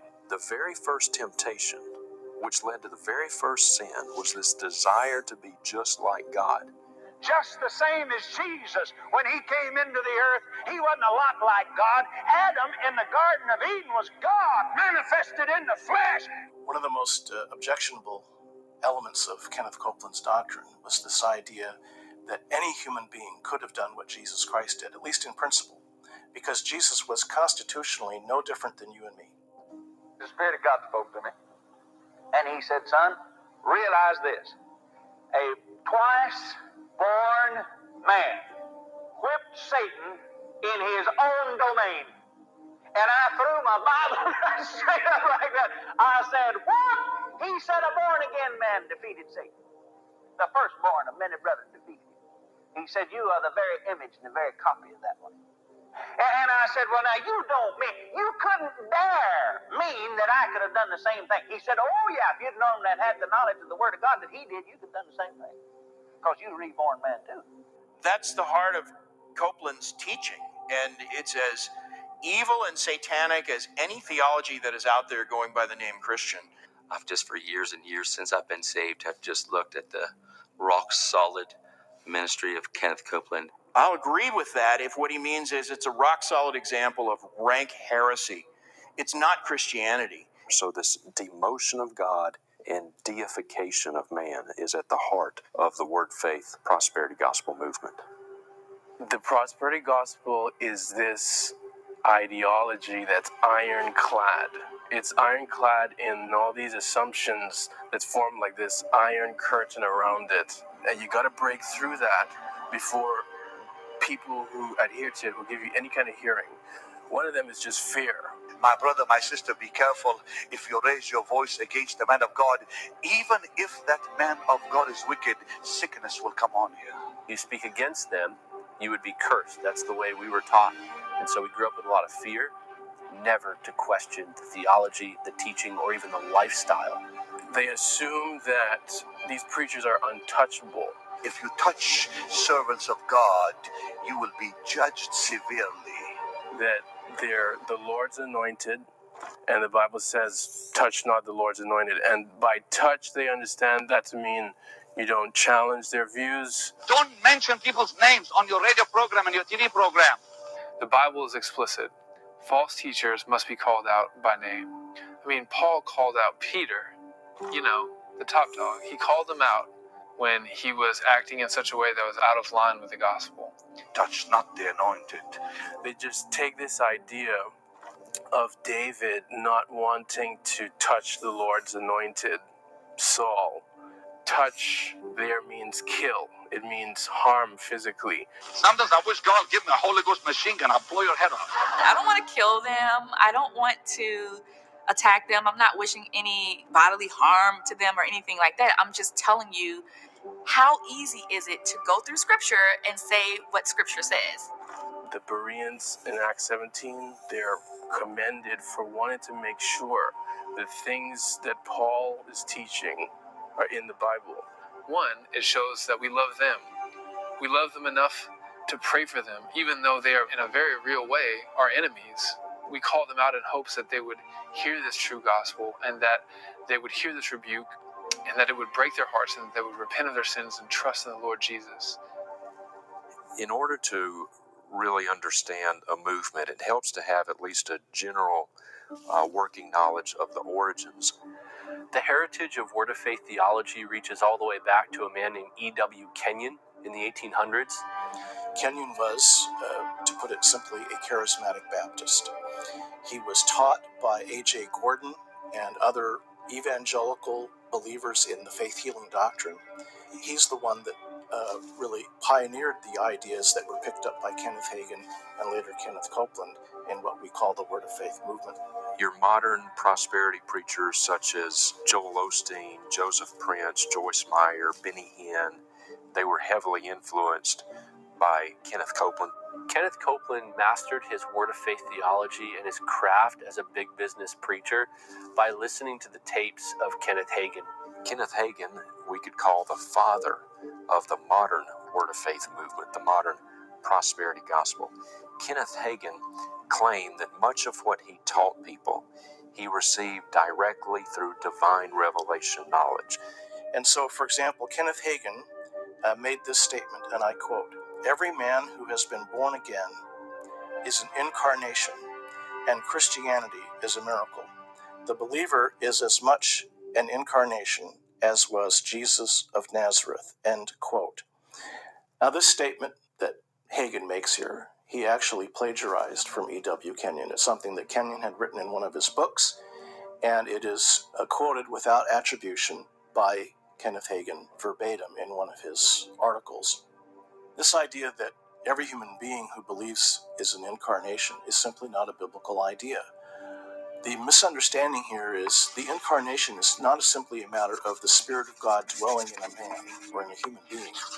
See, Jesus was man until God touched him and put the Spirit of the living God on the inside of him. The incarnation is God himself uniting himself with human nature to become one of us. It is the union of the two natures, the nature of God and the nature of man, in one person. One of the most well-known mainstream Word of Faith preachers today is Bill Johnson from Bethel Church. I am getting to love Bill Johnson big time. They launched the band Jesus Culture, and they're really popular, and they sing some really cool sounding songs. But people might not know, on page 29 of his book, When Heaven Invades Earth, Bill Johnson writes, in no uncertain terms, he, meaning Jesus, performed his miracles, his signs and wonders, as a man in right relationship with God. And then it says, ... not as God. If he performed his miracles because he was God, then they would be unattainable for us. Therefore, since he did them as a man, I'm responsible to pursue that lifestyle. One of the many aberrations from historical Christianity is their exaggerated view of what's known as kenosis, Jesus emptying himself. Jesus was not born into this world to be God. Kenotic theology taught by Bill Johnson, Todd White, basically is this idea that Christ in the incarnation, that he emptied himself of his deity. He was fully God and fully man, but he had to lay aside all divinity, all of it, every bit of it. This is not what the Bible teaches when it says that Christ emptied himself and came and took on the form of man. The ground zero passage on this is Philippians chapter 2. And have this mind among yourselves, which is yours in Christ Jesus, who, though he was in the form of it, you can say the nature of God, he did not count equality with God a thing to be grasped, but he emptied himself. And verse 7 actually makes it clear what it means for him to have emptied himself. He emptied himself by taking on the form of a servant. Being born in the likeness of men and being found in human form, he humbled himself and was obedient to the point of death, even death on a cross. The language of Scripture might be confusing because it says he emptied himself, but we're not to think that he changed his nature, because he can't change. Jesus Christ is the same yesterday and today and forever. He didn't divest himself of anything. He emptied himself by becoming human. You could say he emptied himself by addition. It was just veiled underneath truly human flesh. In fact, at the Mount of Transfiguration, he pulled back the veil of his flesh and revealed his deity. It was still there, it was still intact. He was God. But he had to lay fully God aside. It's not true that he laid his deity aside. But he laid his divinity aside, humbled himself. However, it doesn't mean that his divine attributes were in full use all the time. He himself said, that he didn't know the time of his own return. But he didn't set his omniscience aside completely either. When it served the Father's purpose for him to know something through his omniscience, he did. So that at the very end of John 2, for example, it says he didn't need anybody to tell him what was in man. He knew what was in man. Usually you'll hear people who hold this doctrine say, therefore, you and I, if we have enough faith, can do the same things Jesus did, because he did all his miracles by the power of the Spirit, not by his own inherent divinity. Jesus knew what they were thinking, which means that me as a Christian can know what people are thinking. That's pretty crazy. You better be ready for it, because people think some weird stuff. This is a serious confusion for a number of reasons. Number one, if you imagine that the Spirit of God is some foreign spirit to Christ, then you've got a totally wrong idea of the Trinity. The Spirit of God is often called the Spirit of Christ. Here is the definition of the Trinity. If you write anything down tonight, write this down. God is one in being and three in person. Now, that is not a contradiction. You see egregious statements about God being three persons within each being of the Trinity, and there being 9 gods. Each one of them is a triune being by himself. If I can shock you, and maybe I should, there's 9 of them. Humans happen to be one being and one person. God is different. God is one being. Yahweh is what we call God. But he's 3 persons: Father, Son, and Spirit. No, Jesus didn't do what he did as God. He did what he did as a man in perfect relationship with the Father. Yes, Jesus was fully imbued with the presence of the Holy Spirit in him. Yes, the Father was in him doing the works. But this is the way it's always been eternally, because as Father, Son, and Holy Spirit, the 3 persons who are one God, they always do their works together. Colossians chapter 2 explicitly makes this clear in verse 9 when it says of Jesus, in him the whole fullness of the deity dwells bodily. So why is getting the deity of Christ a big deal? Because if we get the deity of Christ wrong, we get the gospel wrong. He didn't say that he was healing people as God. If he had no power to heal physically, then he really wouldn't have had the power to save us spiritually either. He is the one mediator between God and men, and in order for him to serve in that role, he has to be fully man and fully God. Only a human can pay the price for human sin, but only God can endure the wrath of God. And if our faith is in a Jesus who wasn't truly God all the way through the cross, then how could he have been the sinless and acceptable sacrifice who bore our sins on the cross? He can't be. That's why it's heretical. If he's not God for 1 nanosecond, he isn't the God of the Bible, because the God of the Bible is immutably God. He cannot stop being God for 1 second. And of course, what they're trying to do is to take Jesus and diminish his deity so that we can exalt humanity to the point where we're supposed to do greater works than Christ did miraculously. That's the whole point. Anyone who thinks they can represent the Father without miracles do not understand the Father. To think that I could adequately display the love of God without power is absolute nonsense. It is absolute insult to the gospel. A lot of faith healers today say that if you don't have signs and wonders accompanying your teaching of the gospel, then you don't have true power. If the preaching of the gospel lacks signs and wonders, it's an empty shell. But Scripture says something entirely different. People who are healed by Jesus himself, who actually had the miracle of healing come from Jesus, still did not repent and believe. The miracle of the 10 lepers, which is in Luke 17, only one of them returned to praise Jesus and to praise God. I've seen examples of people who claim to be Christians going out in public and encountering people who don't know Jesus. And rather than sharing the gospel with them, they avoid that entirely and they shoot straight to signs and wonders. And apparently there is an epidemic in this country of people with having one leg just a little bit shorter than the other. In every sense, I would say Todd White is as much a magician as he claims to be a man of God. I would go around and look for people that were like limping with obvious sicknesses. Is there any problems at all physically? My back isn't the best. And I'd go up to them and ask to pray for them. They tell you your leg's shorter, your one leg shorter than the other one, and it throws you back out. So this is the Holy Ghost film from 2014. This is a really great trick, and you're going to see in a moment here that it is a trick. So what I'll do, regardless of what you believe, I'm going to pray for you, and Jesus is going to grow your leg out and heal your back. Charlatans and snake oil salesmen have been doing this trick for decades. It's sleight of hand. So, Father, I thank you in Jesus' name. Left leg, I command you grow right now.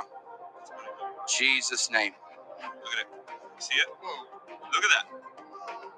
Can you guys see that right there? Yes. It's longer now than the other one. And then if I was done, if they received it well, which most did, I'd be like, oh, God loves you so much. Have a good day. I'm not like out here to say you need to. No, dude. God loves you, bro. And that's it, man. Semper Fi, man. Now we're going to see Todd White's clip sped up quite a bit and looped back and forth. Now this is where we can see what's really going on here. The leg on our right is supposed to be the short leg, and this is the leg which should be miraculously growing, but it's not.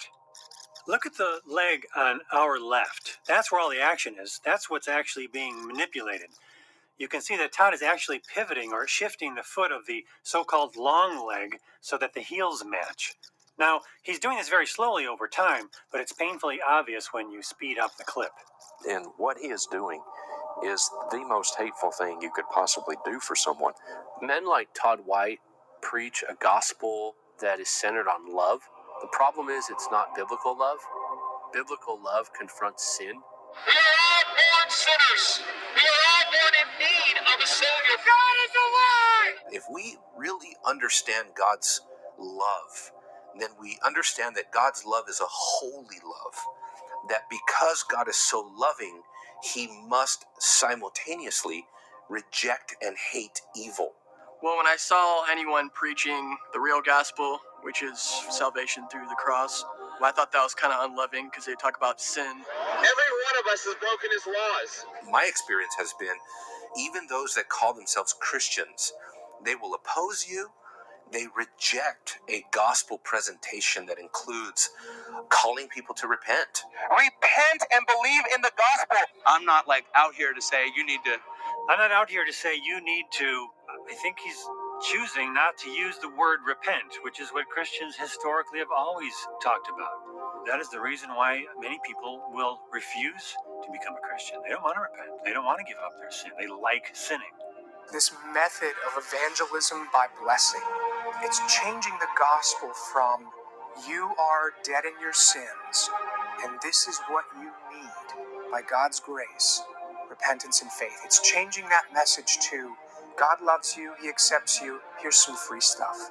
He will cure you of your ailments, he'll fix your back pain.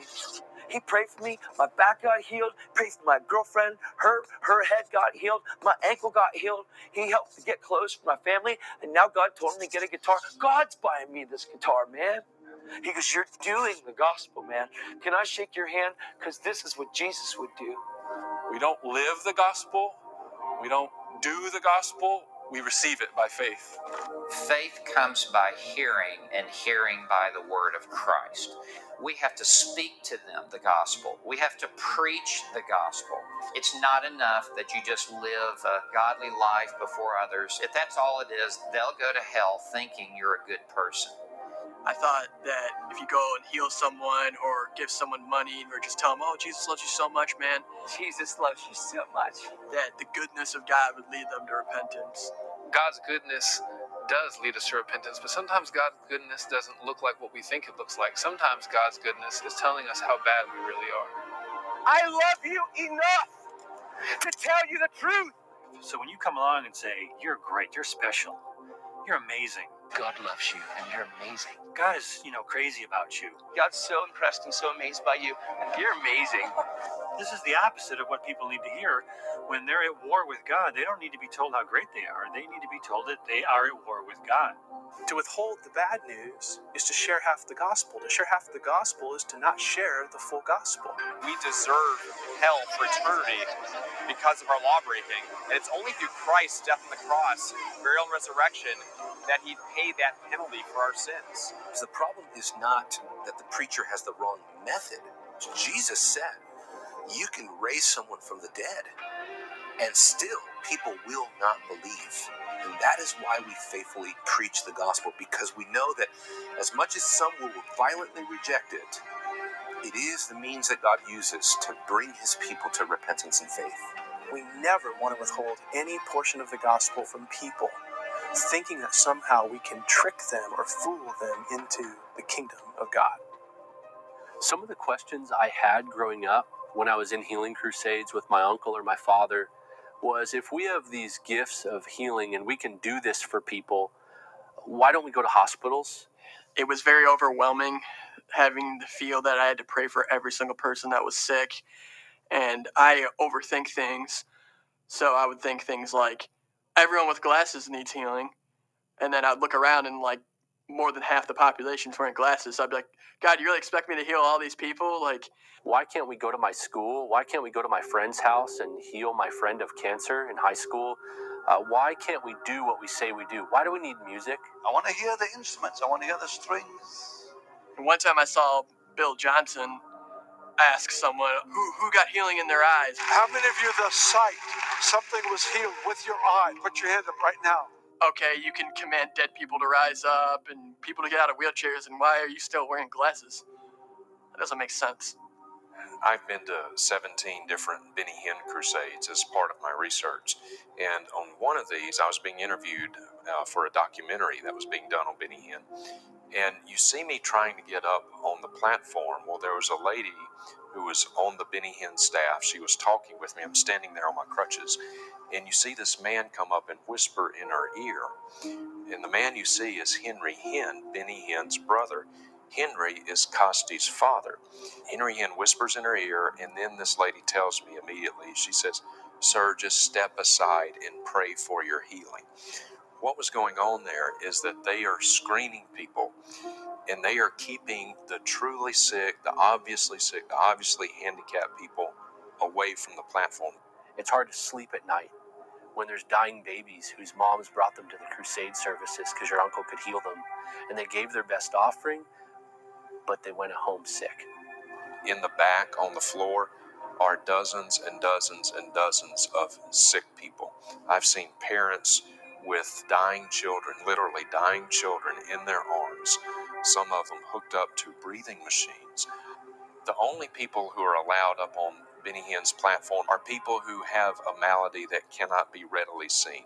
It's always diseases or conditions that can be overcome with temporary rush of adrenaline or emotion, psychosomatic healings. You never see anyone who looks like me allowed up on the platform because I can't hide my condition, and no matter how excited I may get, if you take my crutches away from me, I'm going down. It's hard to sleep at night when you see wheelchair-bound women holding their children, and your family promises them health and hope, and you can't give it to them. But you take their offering, and you go live large off it. That's hard.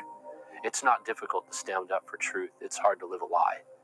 And we are not ashamed of prosperity, nor will we apologize for prosperity, because it is the promise of our Heavenly Father who owns the cattle on 1,000 hills. One of the most painful parts of standing up for truth is the losses that can come relationally. For Muslims, the gospel is often, literally, a call to die. The cost of accepting the gospel could be your family, but it's worth it. One thing I've never sought to do is bring down my family. This is not my smear campaign against my uncle. My family is the most loving family. They're most kind people. They're affectionate. My dad always told me he was proud of me. My mom always told me she loved me. My sisters are amazing women. I love my family. But the reality is, I love Jesus more. The gospel divides unbelievers from believers. The Lord Jesus wants unity.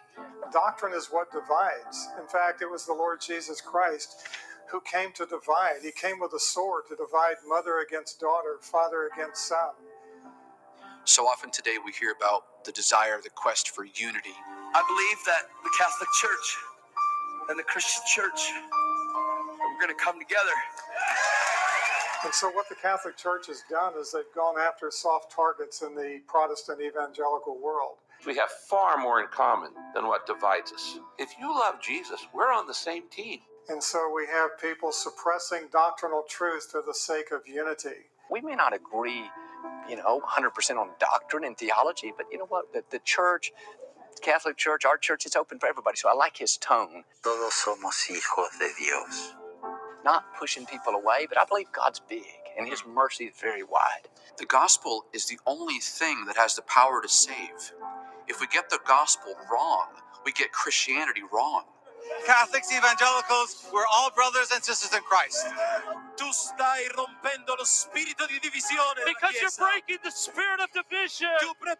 And so as soon as you say that a person can be saved by their works or by adding anything else to it, you've now diminished the biblical gospel.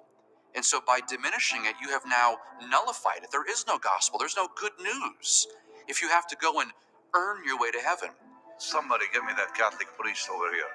And so without having a core agreement of what the gospel is, we can't unify around that. We can't do ministry if there's a different understanding of the most core tenet of our faith. To just bring the unity of the Catholic and the Christian together.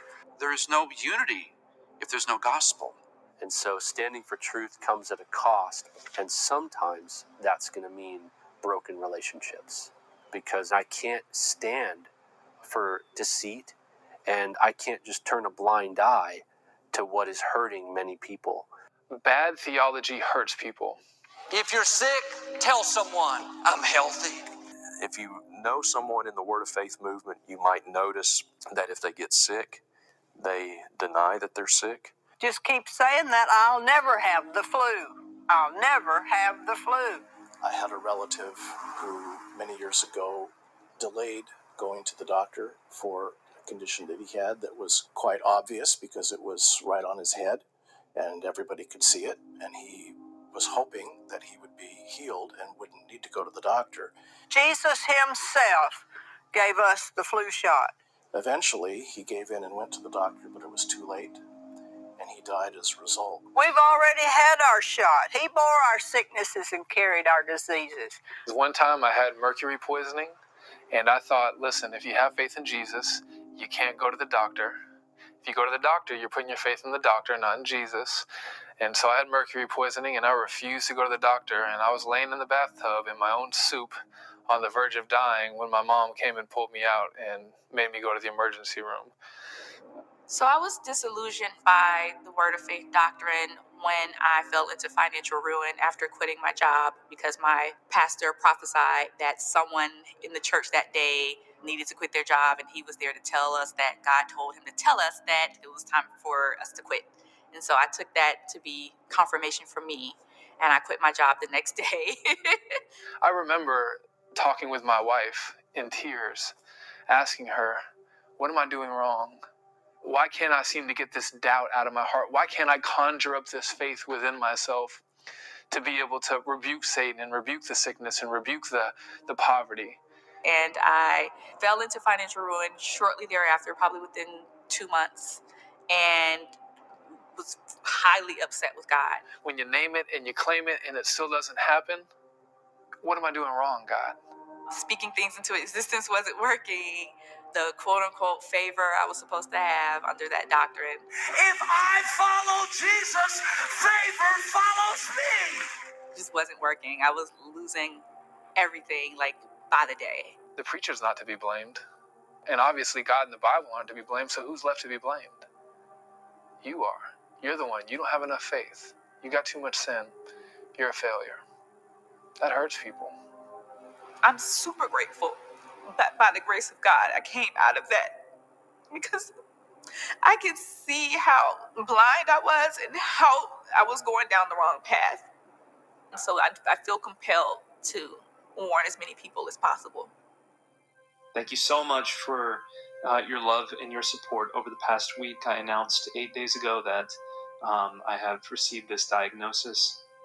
Nabil Qureshi and I were very close friends. We knew each other for several years. We would see each other at conferences, and we were part of a larger group of Christian apologists that would get together and talk about the defense of the faith and talk about theology, and we developed a very good friendship. Just a few weeks or so after the last time that I was with Nabil personally, we found out that he had been diagnosed with stage 4 cancer. The diagnosis was stage 4 stomach cancer. It was considered inoperable. It was also considered certainly fatal. The statistics say that 4% of people with this diagnosis survive. I realized very quickly that if I were going to live, I would need more or less a miracle. One of the things that the Word of Faith movement is against is suffering, and God's will is anything but suffering. I refuse to create a theology that allows for sickness. It's always God's will to heal everybody. So the question I want to answer right now then is it God's will for everyone to be healed? This provides, beyond my dear love for Nabil and hope for him personally, an interesting case study in, does this actually work? And if it doesn't, why doesn't it work? First of all, we have to affirm the truth that God can and does heal people in response to prayers.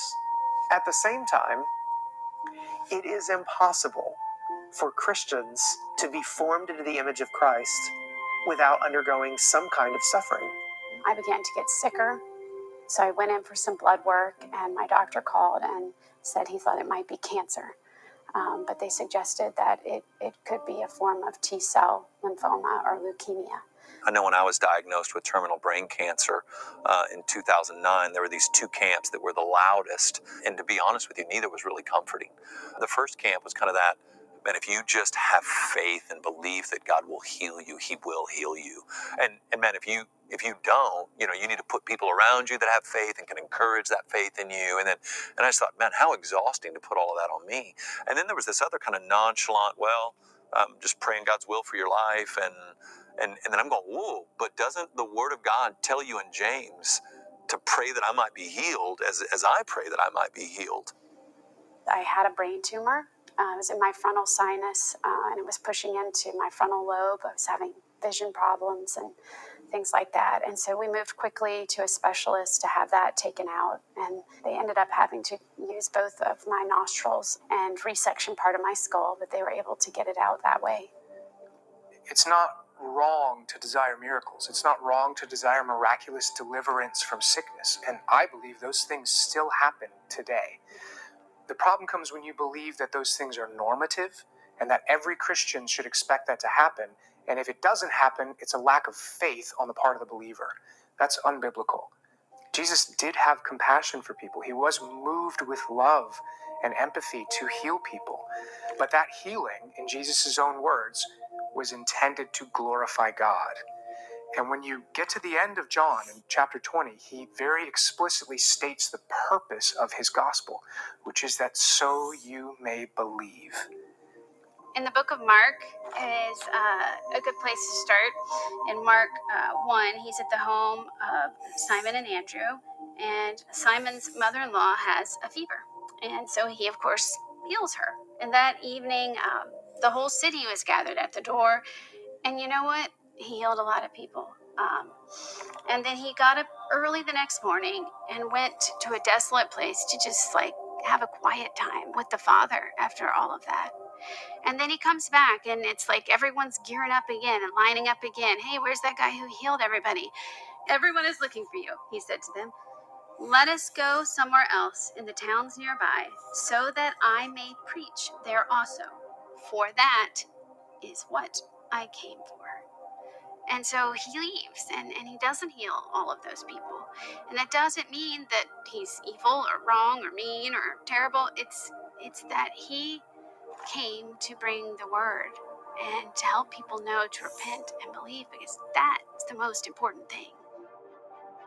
It wasn't long before I was pastoring at a church in California, and the pastor had me preach. It was my first time preaching, and he tells me I'm preaching out of John 5. It's my turn. That's the way the rotation worked. John chapter 5, the healing at the pool of Bethesda. And there was something that stuck out in that passage that I read in a commentary, and it said, the cruelest lie of faith healers today, that if you just have enough faith, Jesus will heal you. And I thought, what just happened? In that passage in John 5, Jesus healed a man who didn't even know who he was, let alone have enough faith.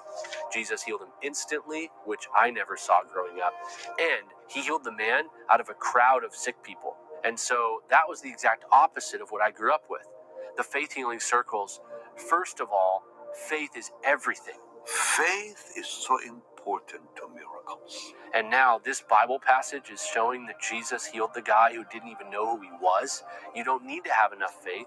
God is sovereign in healing. And there was that word again that I remembered back from college. It is not great faith that we need, but small faith in a great God.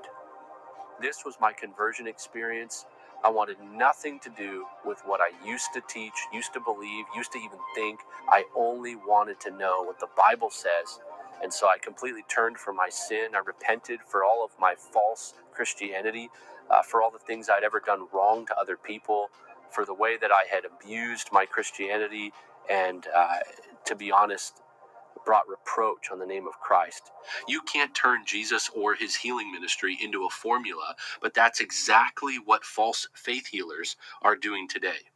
Not everything that comes at us is God's will. The sovereignty of God is one of the bedrock teachings of Protestant theology. There are those who've wavered from the position. There's a difference from being in charge and being in control. When people say that God's not in control, what they always appeal to is their own experience and their own feelings about what they would do if they were God. Would you do this to your own kids? I wouldn't let my kids be sick. I wouldn't let my kids suffer. Trust me, I will not strike any one of them with pain to teach them some lesson. Scripture says that we make the mistake of thinking God was like us. And the problem is that Scripture says God is sovereign. Perhaps the best way to understand God's sovereignty over evil is to look at the cross. In Acts 2:23, we're told that Christ was crucified by the determinate counsel and foreknowledge of God. He planned it. He decreed it. But that same verse goes on to say that Christ was crucified by the hands of wicked men. Were they responsible? Were they guilty? Yes, absolutely. Did God decree it? Was it part of his plan? Yes. But he's not responsible for the evil. He gets the credit for the goodness and glory that came out of that evil act. And that's how God works sovereignly, even in the midst of evil. He overrules it for his own glory. God ordains and wills all things for our good. In the Westminster Confession of Faith, for example, it affirms that God has sovereignly decreed whatsoever comes to pass. And that includes ordaining suffering and calamity and disease and death. Any definition of God's sovereignty that allows for evil to exist as a part of his will and purpose is an immoral definition of sovereignty. And you have to have a fairly strong tolerance for mystery to find comfort in that. In Isaiah 46, he says, I am God, there's no one like me. Declaring the end from the beginning, which means he declared what the end of all things would be before the beginning of time. And he says, and I will do all my pleasure, meaning nothing that God has ever planned or proposed or willed will ever be thwarted. And he does not discipline us as his children by causing sickness to touch us. That's not in the Bible. But I think of Job, for example. Job was marked out to suffer by the sovereign will of God.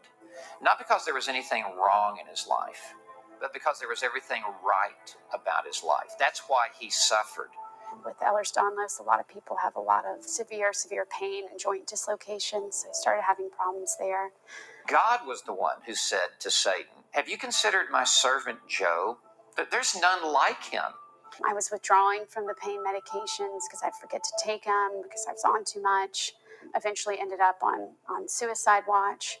And during that time is when I really told God, okay, look, I don't care what you have to do. You can humble me. You can take my life and turn it into whatever you need it to be. But I need you in control. God's in control. The Bible doesn't teach that. One of the hallmarks of prosperity doctrine is the notion that Satan is sovereign. We think that Satan needs God's permission to attack us. He doesn't need permission. He's a jerk. Did God need to give him that authority, or did Satan already have it? It was the sovereign initiative of God that introduced Job into this time of extraordinary suffering in which 10 children were killed in a day. You know, Job's wife says, curse God and die. But Job has an answer that is very encouraging. Shall we receive good from God, and shall we not accept evil? And Job humbly responds by saying, the Lord gives, the Lord takes away. Blessed be the name of the Lord. Today, someone would say to Job, Job, you just didn't have enough faith. No, it was his faith that put him into this suffering. God's not sending the trial your way to try you. The devil's a jerk. Jesus told Peter, Satan has asked to sift you like wheat, but Jesus said, I prayed for you that your faith will not fail. You know, if you were Peter, you'd be saying, Lord, you told him no, right? But that's not the case. The Lord told him, yes, Peter was sifted like wheat. Christ's prayer was answered. His faith didn't fail. I found out that I also had POTS, which is postural orthostatic tachycardia syndrome, basically meaning every time I stood up, my heart would race and I would sometimes pass out. But it's what's been causing me to have low oxygen. I faint a lot. I have low blood pressure because of it. I no longer sweat. Philippians 1:29 in the New Testament says, it's been appointed unto us not only to suffer and to be persecuted, but to believe. Those are inseparably bound together. And then by August, I developed a really bad tremor. And it turned out I had severe spinal cord impingement in my neck. 4 of my discs were pressing on my spinal cord. So I had to have something called an anterior cervical disc fusion. And then in April, I stopped being able to swallow. And I was given a tube that went up through my nose and into my stomach to feed me. I had that for about a month, but I wasn't able to gain any weight because it turns out that not only is my esophagus affected, but my stomach is also not working very well. So we had to bypass my stomach, and now I'm fed directly into my intestines. So it bypasses my esophagus and my stomach completely. God has purposes in our suffering to humble us, to conform us into the image of Christ, to wean us off of the world, to purify us, to help us identify with other people who are suffering. God does not use disease to chasten us. What weak theologies of suffering and not talking about suffering has done is it's really exposed that most times we're not really after intimacy with God, but something else. Send prosperity now in Jesus' name. And we're hoping God will give us that something else. You know, even though I don't know all the answers, even though I don't know if I'll be able to eat again, the difference is that I'm not looking for answers. I don't need to know the answer to that question. I'm not angry with God anymore because I don't think that he owes me anything. I feel like he's given me a wonderful life and I'm not even owed that. And through all of the suffering that I've had, he's given me such comfort, such peace, such joy, that my life is 1,000 times better than it was before. If I could pick to go back to that life before, there's no way. I don't even want to go near that other life. I don't want anything to do with it, because the life I was living before was so empty compared to the life that I have now. Now when I wake up every day, I need God. I need him to get through the day. And through all of that, my life has gotten better and not worse. Even though to somebody maybe on the outside, it looks worse, but it's not. I have so much more happiness now than I ever did before. People often ponder the question, why does God let bad things happen to good people? The truth is, that's only happened once, and that was Christ, who voluntarily gave his life on the cross, so that the greatest evil that ever occurred was used by God to bring about the greatest good I can think of, and that is the redemption of sinners for his glory. One of my favorite attributes of God is God's patience. And it means God doesn't give you what you immediately deserve. What you deserve right now at this very moment is to be killed and to be in hell for all of eternity, suffering his wrath because of the way you rebel against the God who made you. So any good thing that ever happens to us is a kindness, a grace from God that is meant to lead us to repentance. In fact, that's the real difficult question. Why do good things happen to bad people? Now, here was somebody, in case of Nabil Qureshi, thousands, maybe tens of thousands of people prayed for him. He had a young wife and child. Faith healers pronounced that they were confident that God was going to heal him. He had everything to live for. He trusted in God intensely, and yet he was not healed. Not the best news. The doctors have pretty much given up on treating me. They think my body is in its final stages of life. I certainly think that at the end, he was taking a very good attitude toward the whole matter and was confident in God's love for him, regardless of what occurred. Lord, we know you are able. Please heal. Please come through. But if it shouldn't be your will, your sovereign will at the end of the day, then I trust you. And I love you anyway. God's purpose in redemption, ultimately, is that we become perfect in body and soul, that we're going to be sinless and immortal and glorious creatures who are not going to be suffering anymore from pain, illness, and certainly not death. But that's not now. Right now we live in an awkward in-between time in which we've been redeemed from our sins through faith in Jesus Christ. We have the assurance of that full salvation, that full redemption of our body in the resurrection to come. If I have to live the rest of my life with cerebral palsy, that's fine. I've got all of eternity to live without it. Please pray that my daughter would be okay, that my wife would be okay. Please pray for my family, my mother, my father, my sister. Nabil is not with us anymore. I believe that if he were, he would want us to learn from what had happened. He would want us to reflect. He would want us to go back to the New Testament. He'd want us to read it more carefully. He'd want us to understand better what the Bible teaches about faith and healing. I want to pray with faith that God would heal me and heal others, and expect him to do so, all the while holding open hands, knowing that the will of the Lord will be done. You know, I kind of base that on the fiery furnace. You know, Nebuchadnezzar going, we're going to throw you in the flames. You remember the response? The response was, our God can save us. He will save us. And even if he doesn't. I mean, I'm telling you, that passage for me, 18 months of chemo, high dose radiation, to think he can, he will, and even if he doesn't, he's still God. I think it's okay for us to still want to be healed and to still ask to be healed. I just think that we have to be careful not to let it be our priority. Above everything, what we need is spiritual healing. We need atonement for our sin, healing in the soul. In our pursuit of all that this world has to offer, our hands are so full. that we have no room now for the gospel. Maybe the bottom line is this: is Christianity Jesus plus?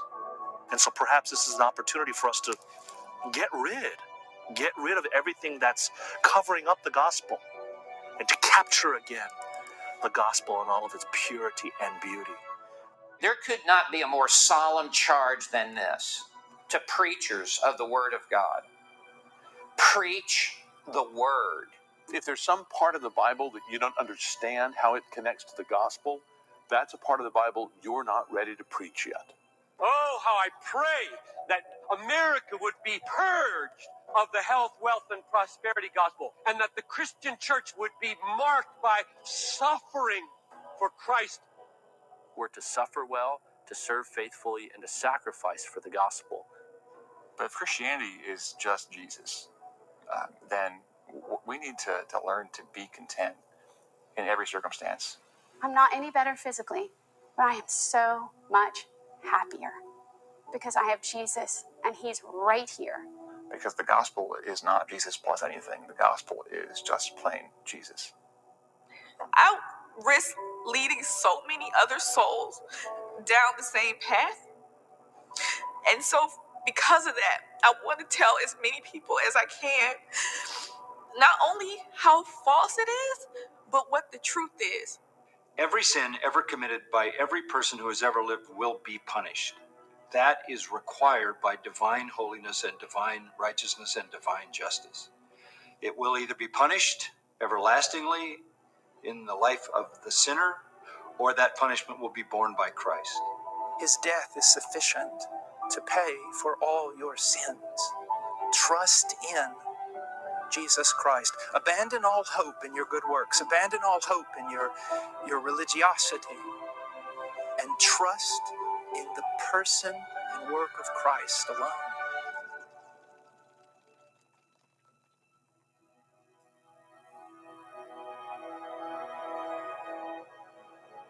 I think now, as I consider all the Christians I know and their hesitations to share the gospel, I think it has to do with a lot of factors. A lot of it's just fear of how others might receive us, how others might reject us. But I still think that's horridly unchristian, because the Bible tells us that we've not been given a spirit of fear, but a spirit of power and love. I mean, what are we afraid of? If someone rejects us, they're not really rejecting us, they're rejecting the gospel. It's a result of not seeing death all around us. If we saw death more frequently, we would be much more quick to tell people, hey, this death is real, and there's something we need to wrestle with before we get there, before it's too late.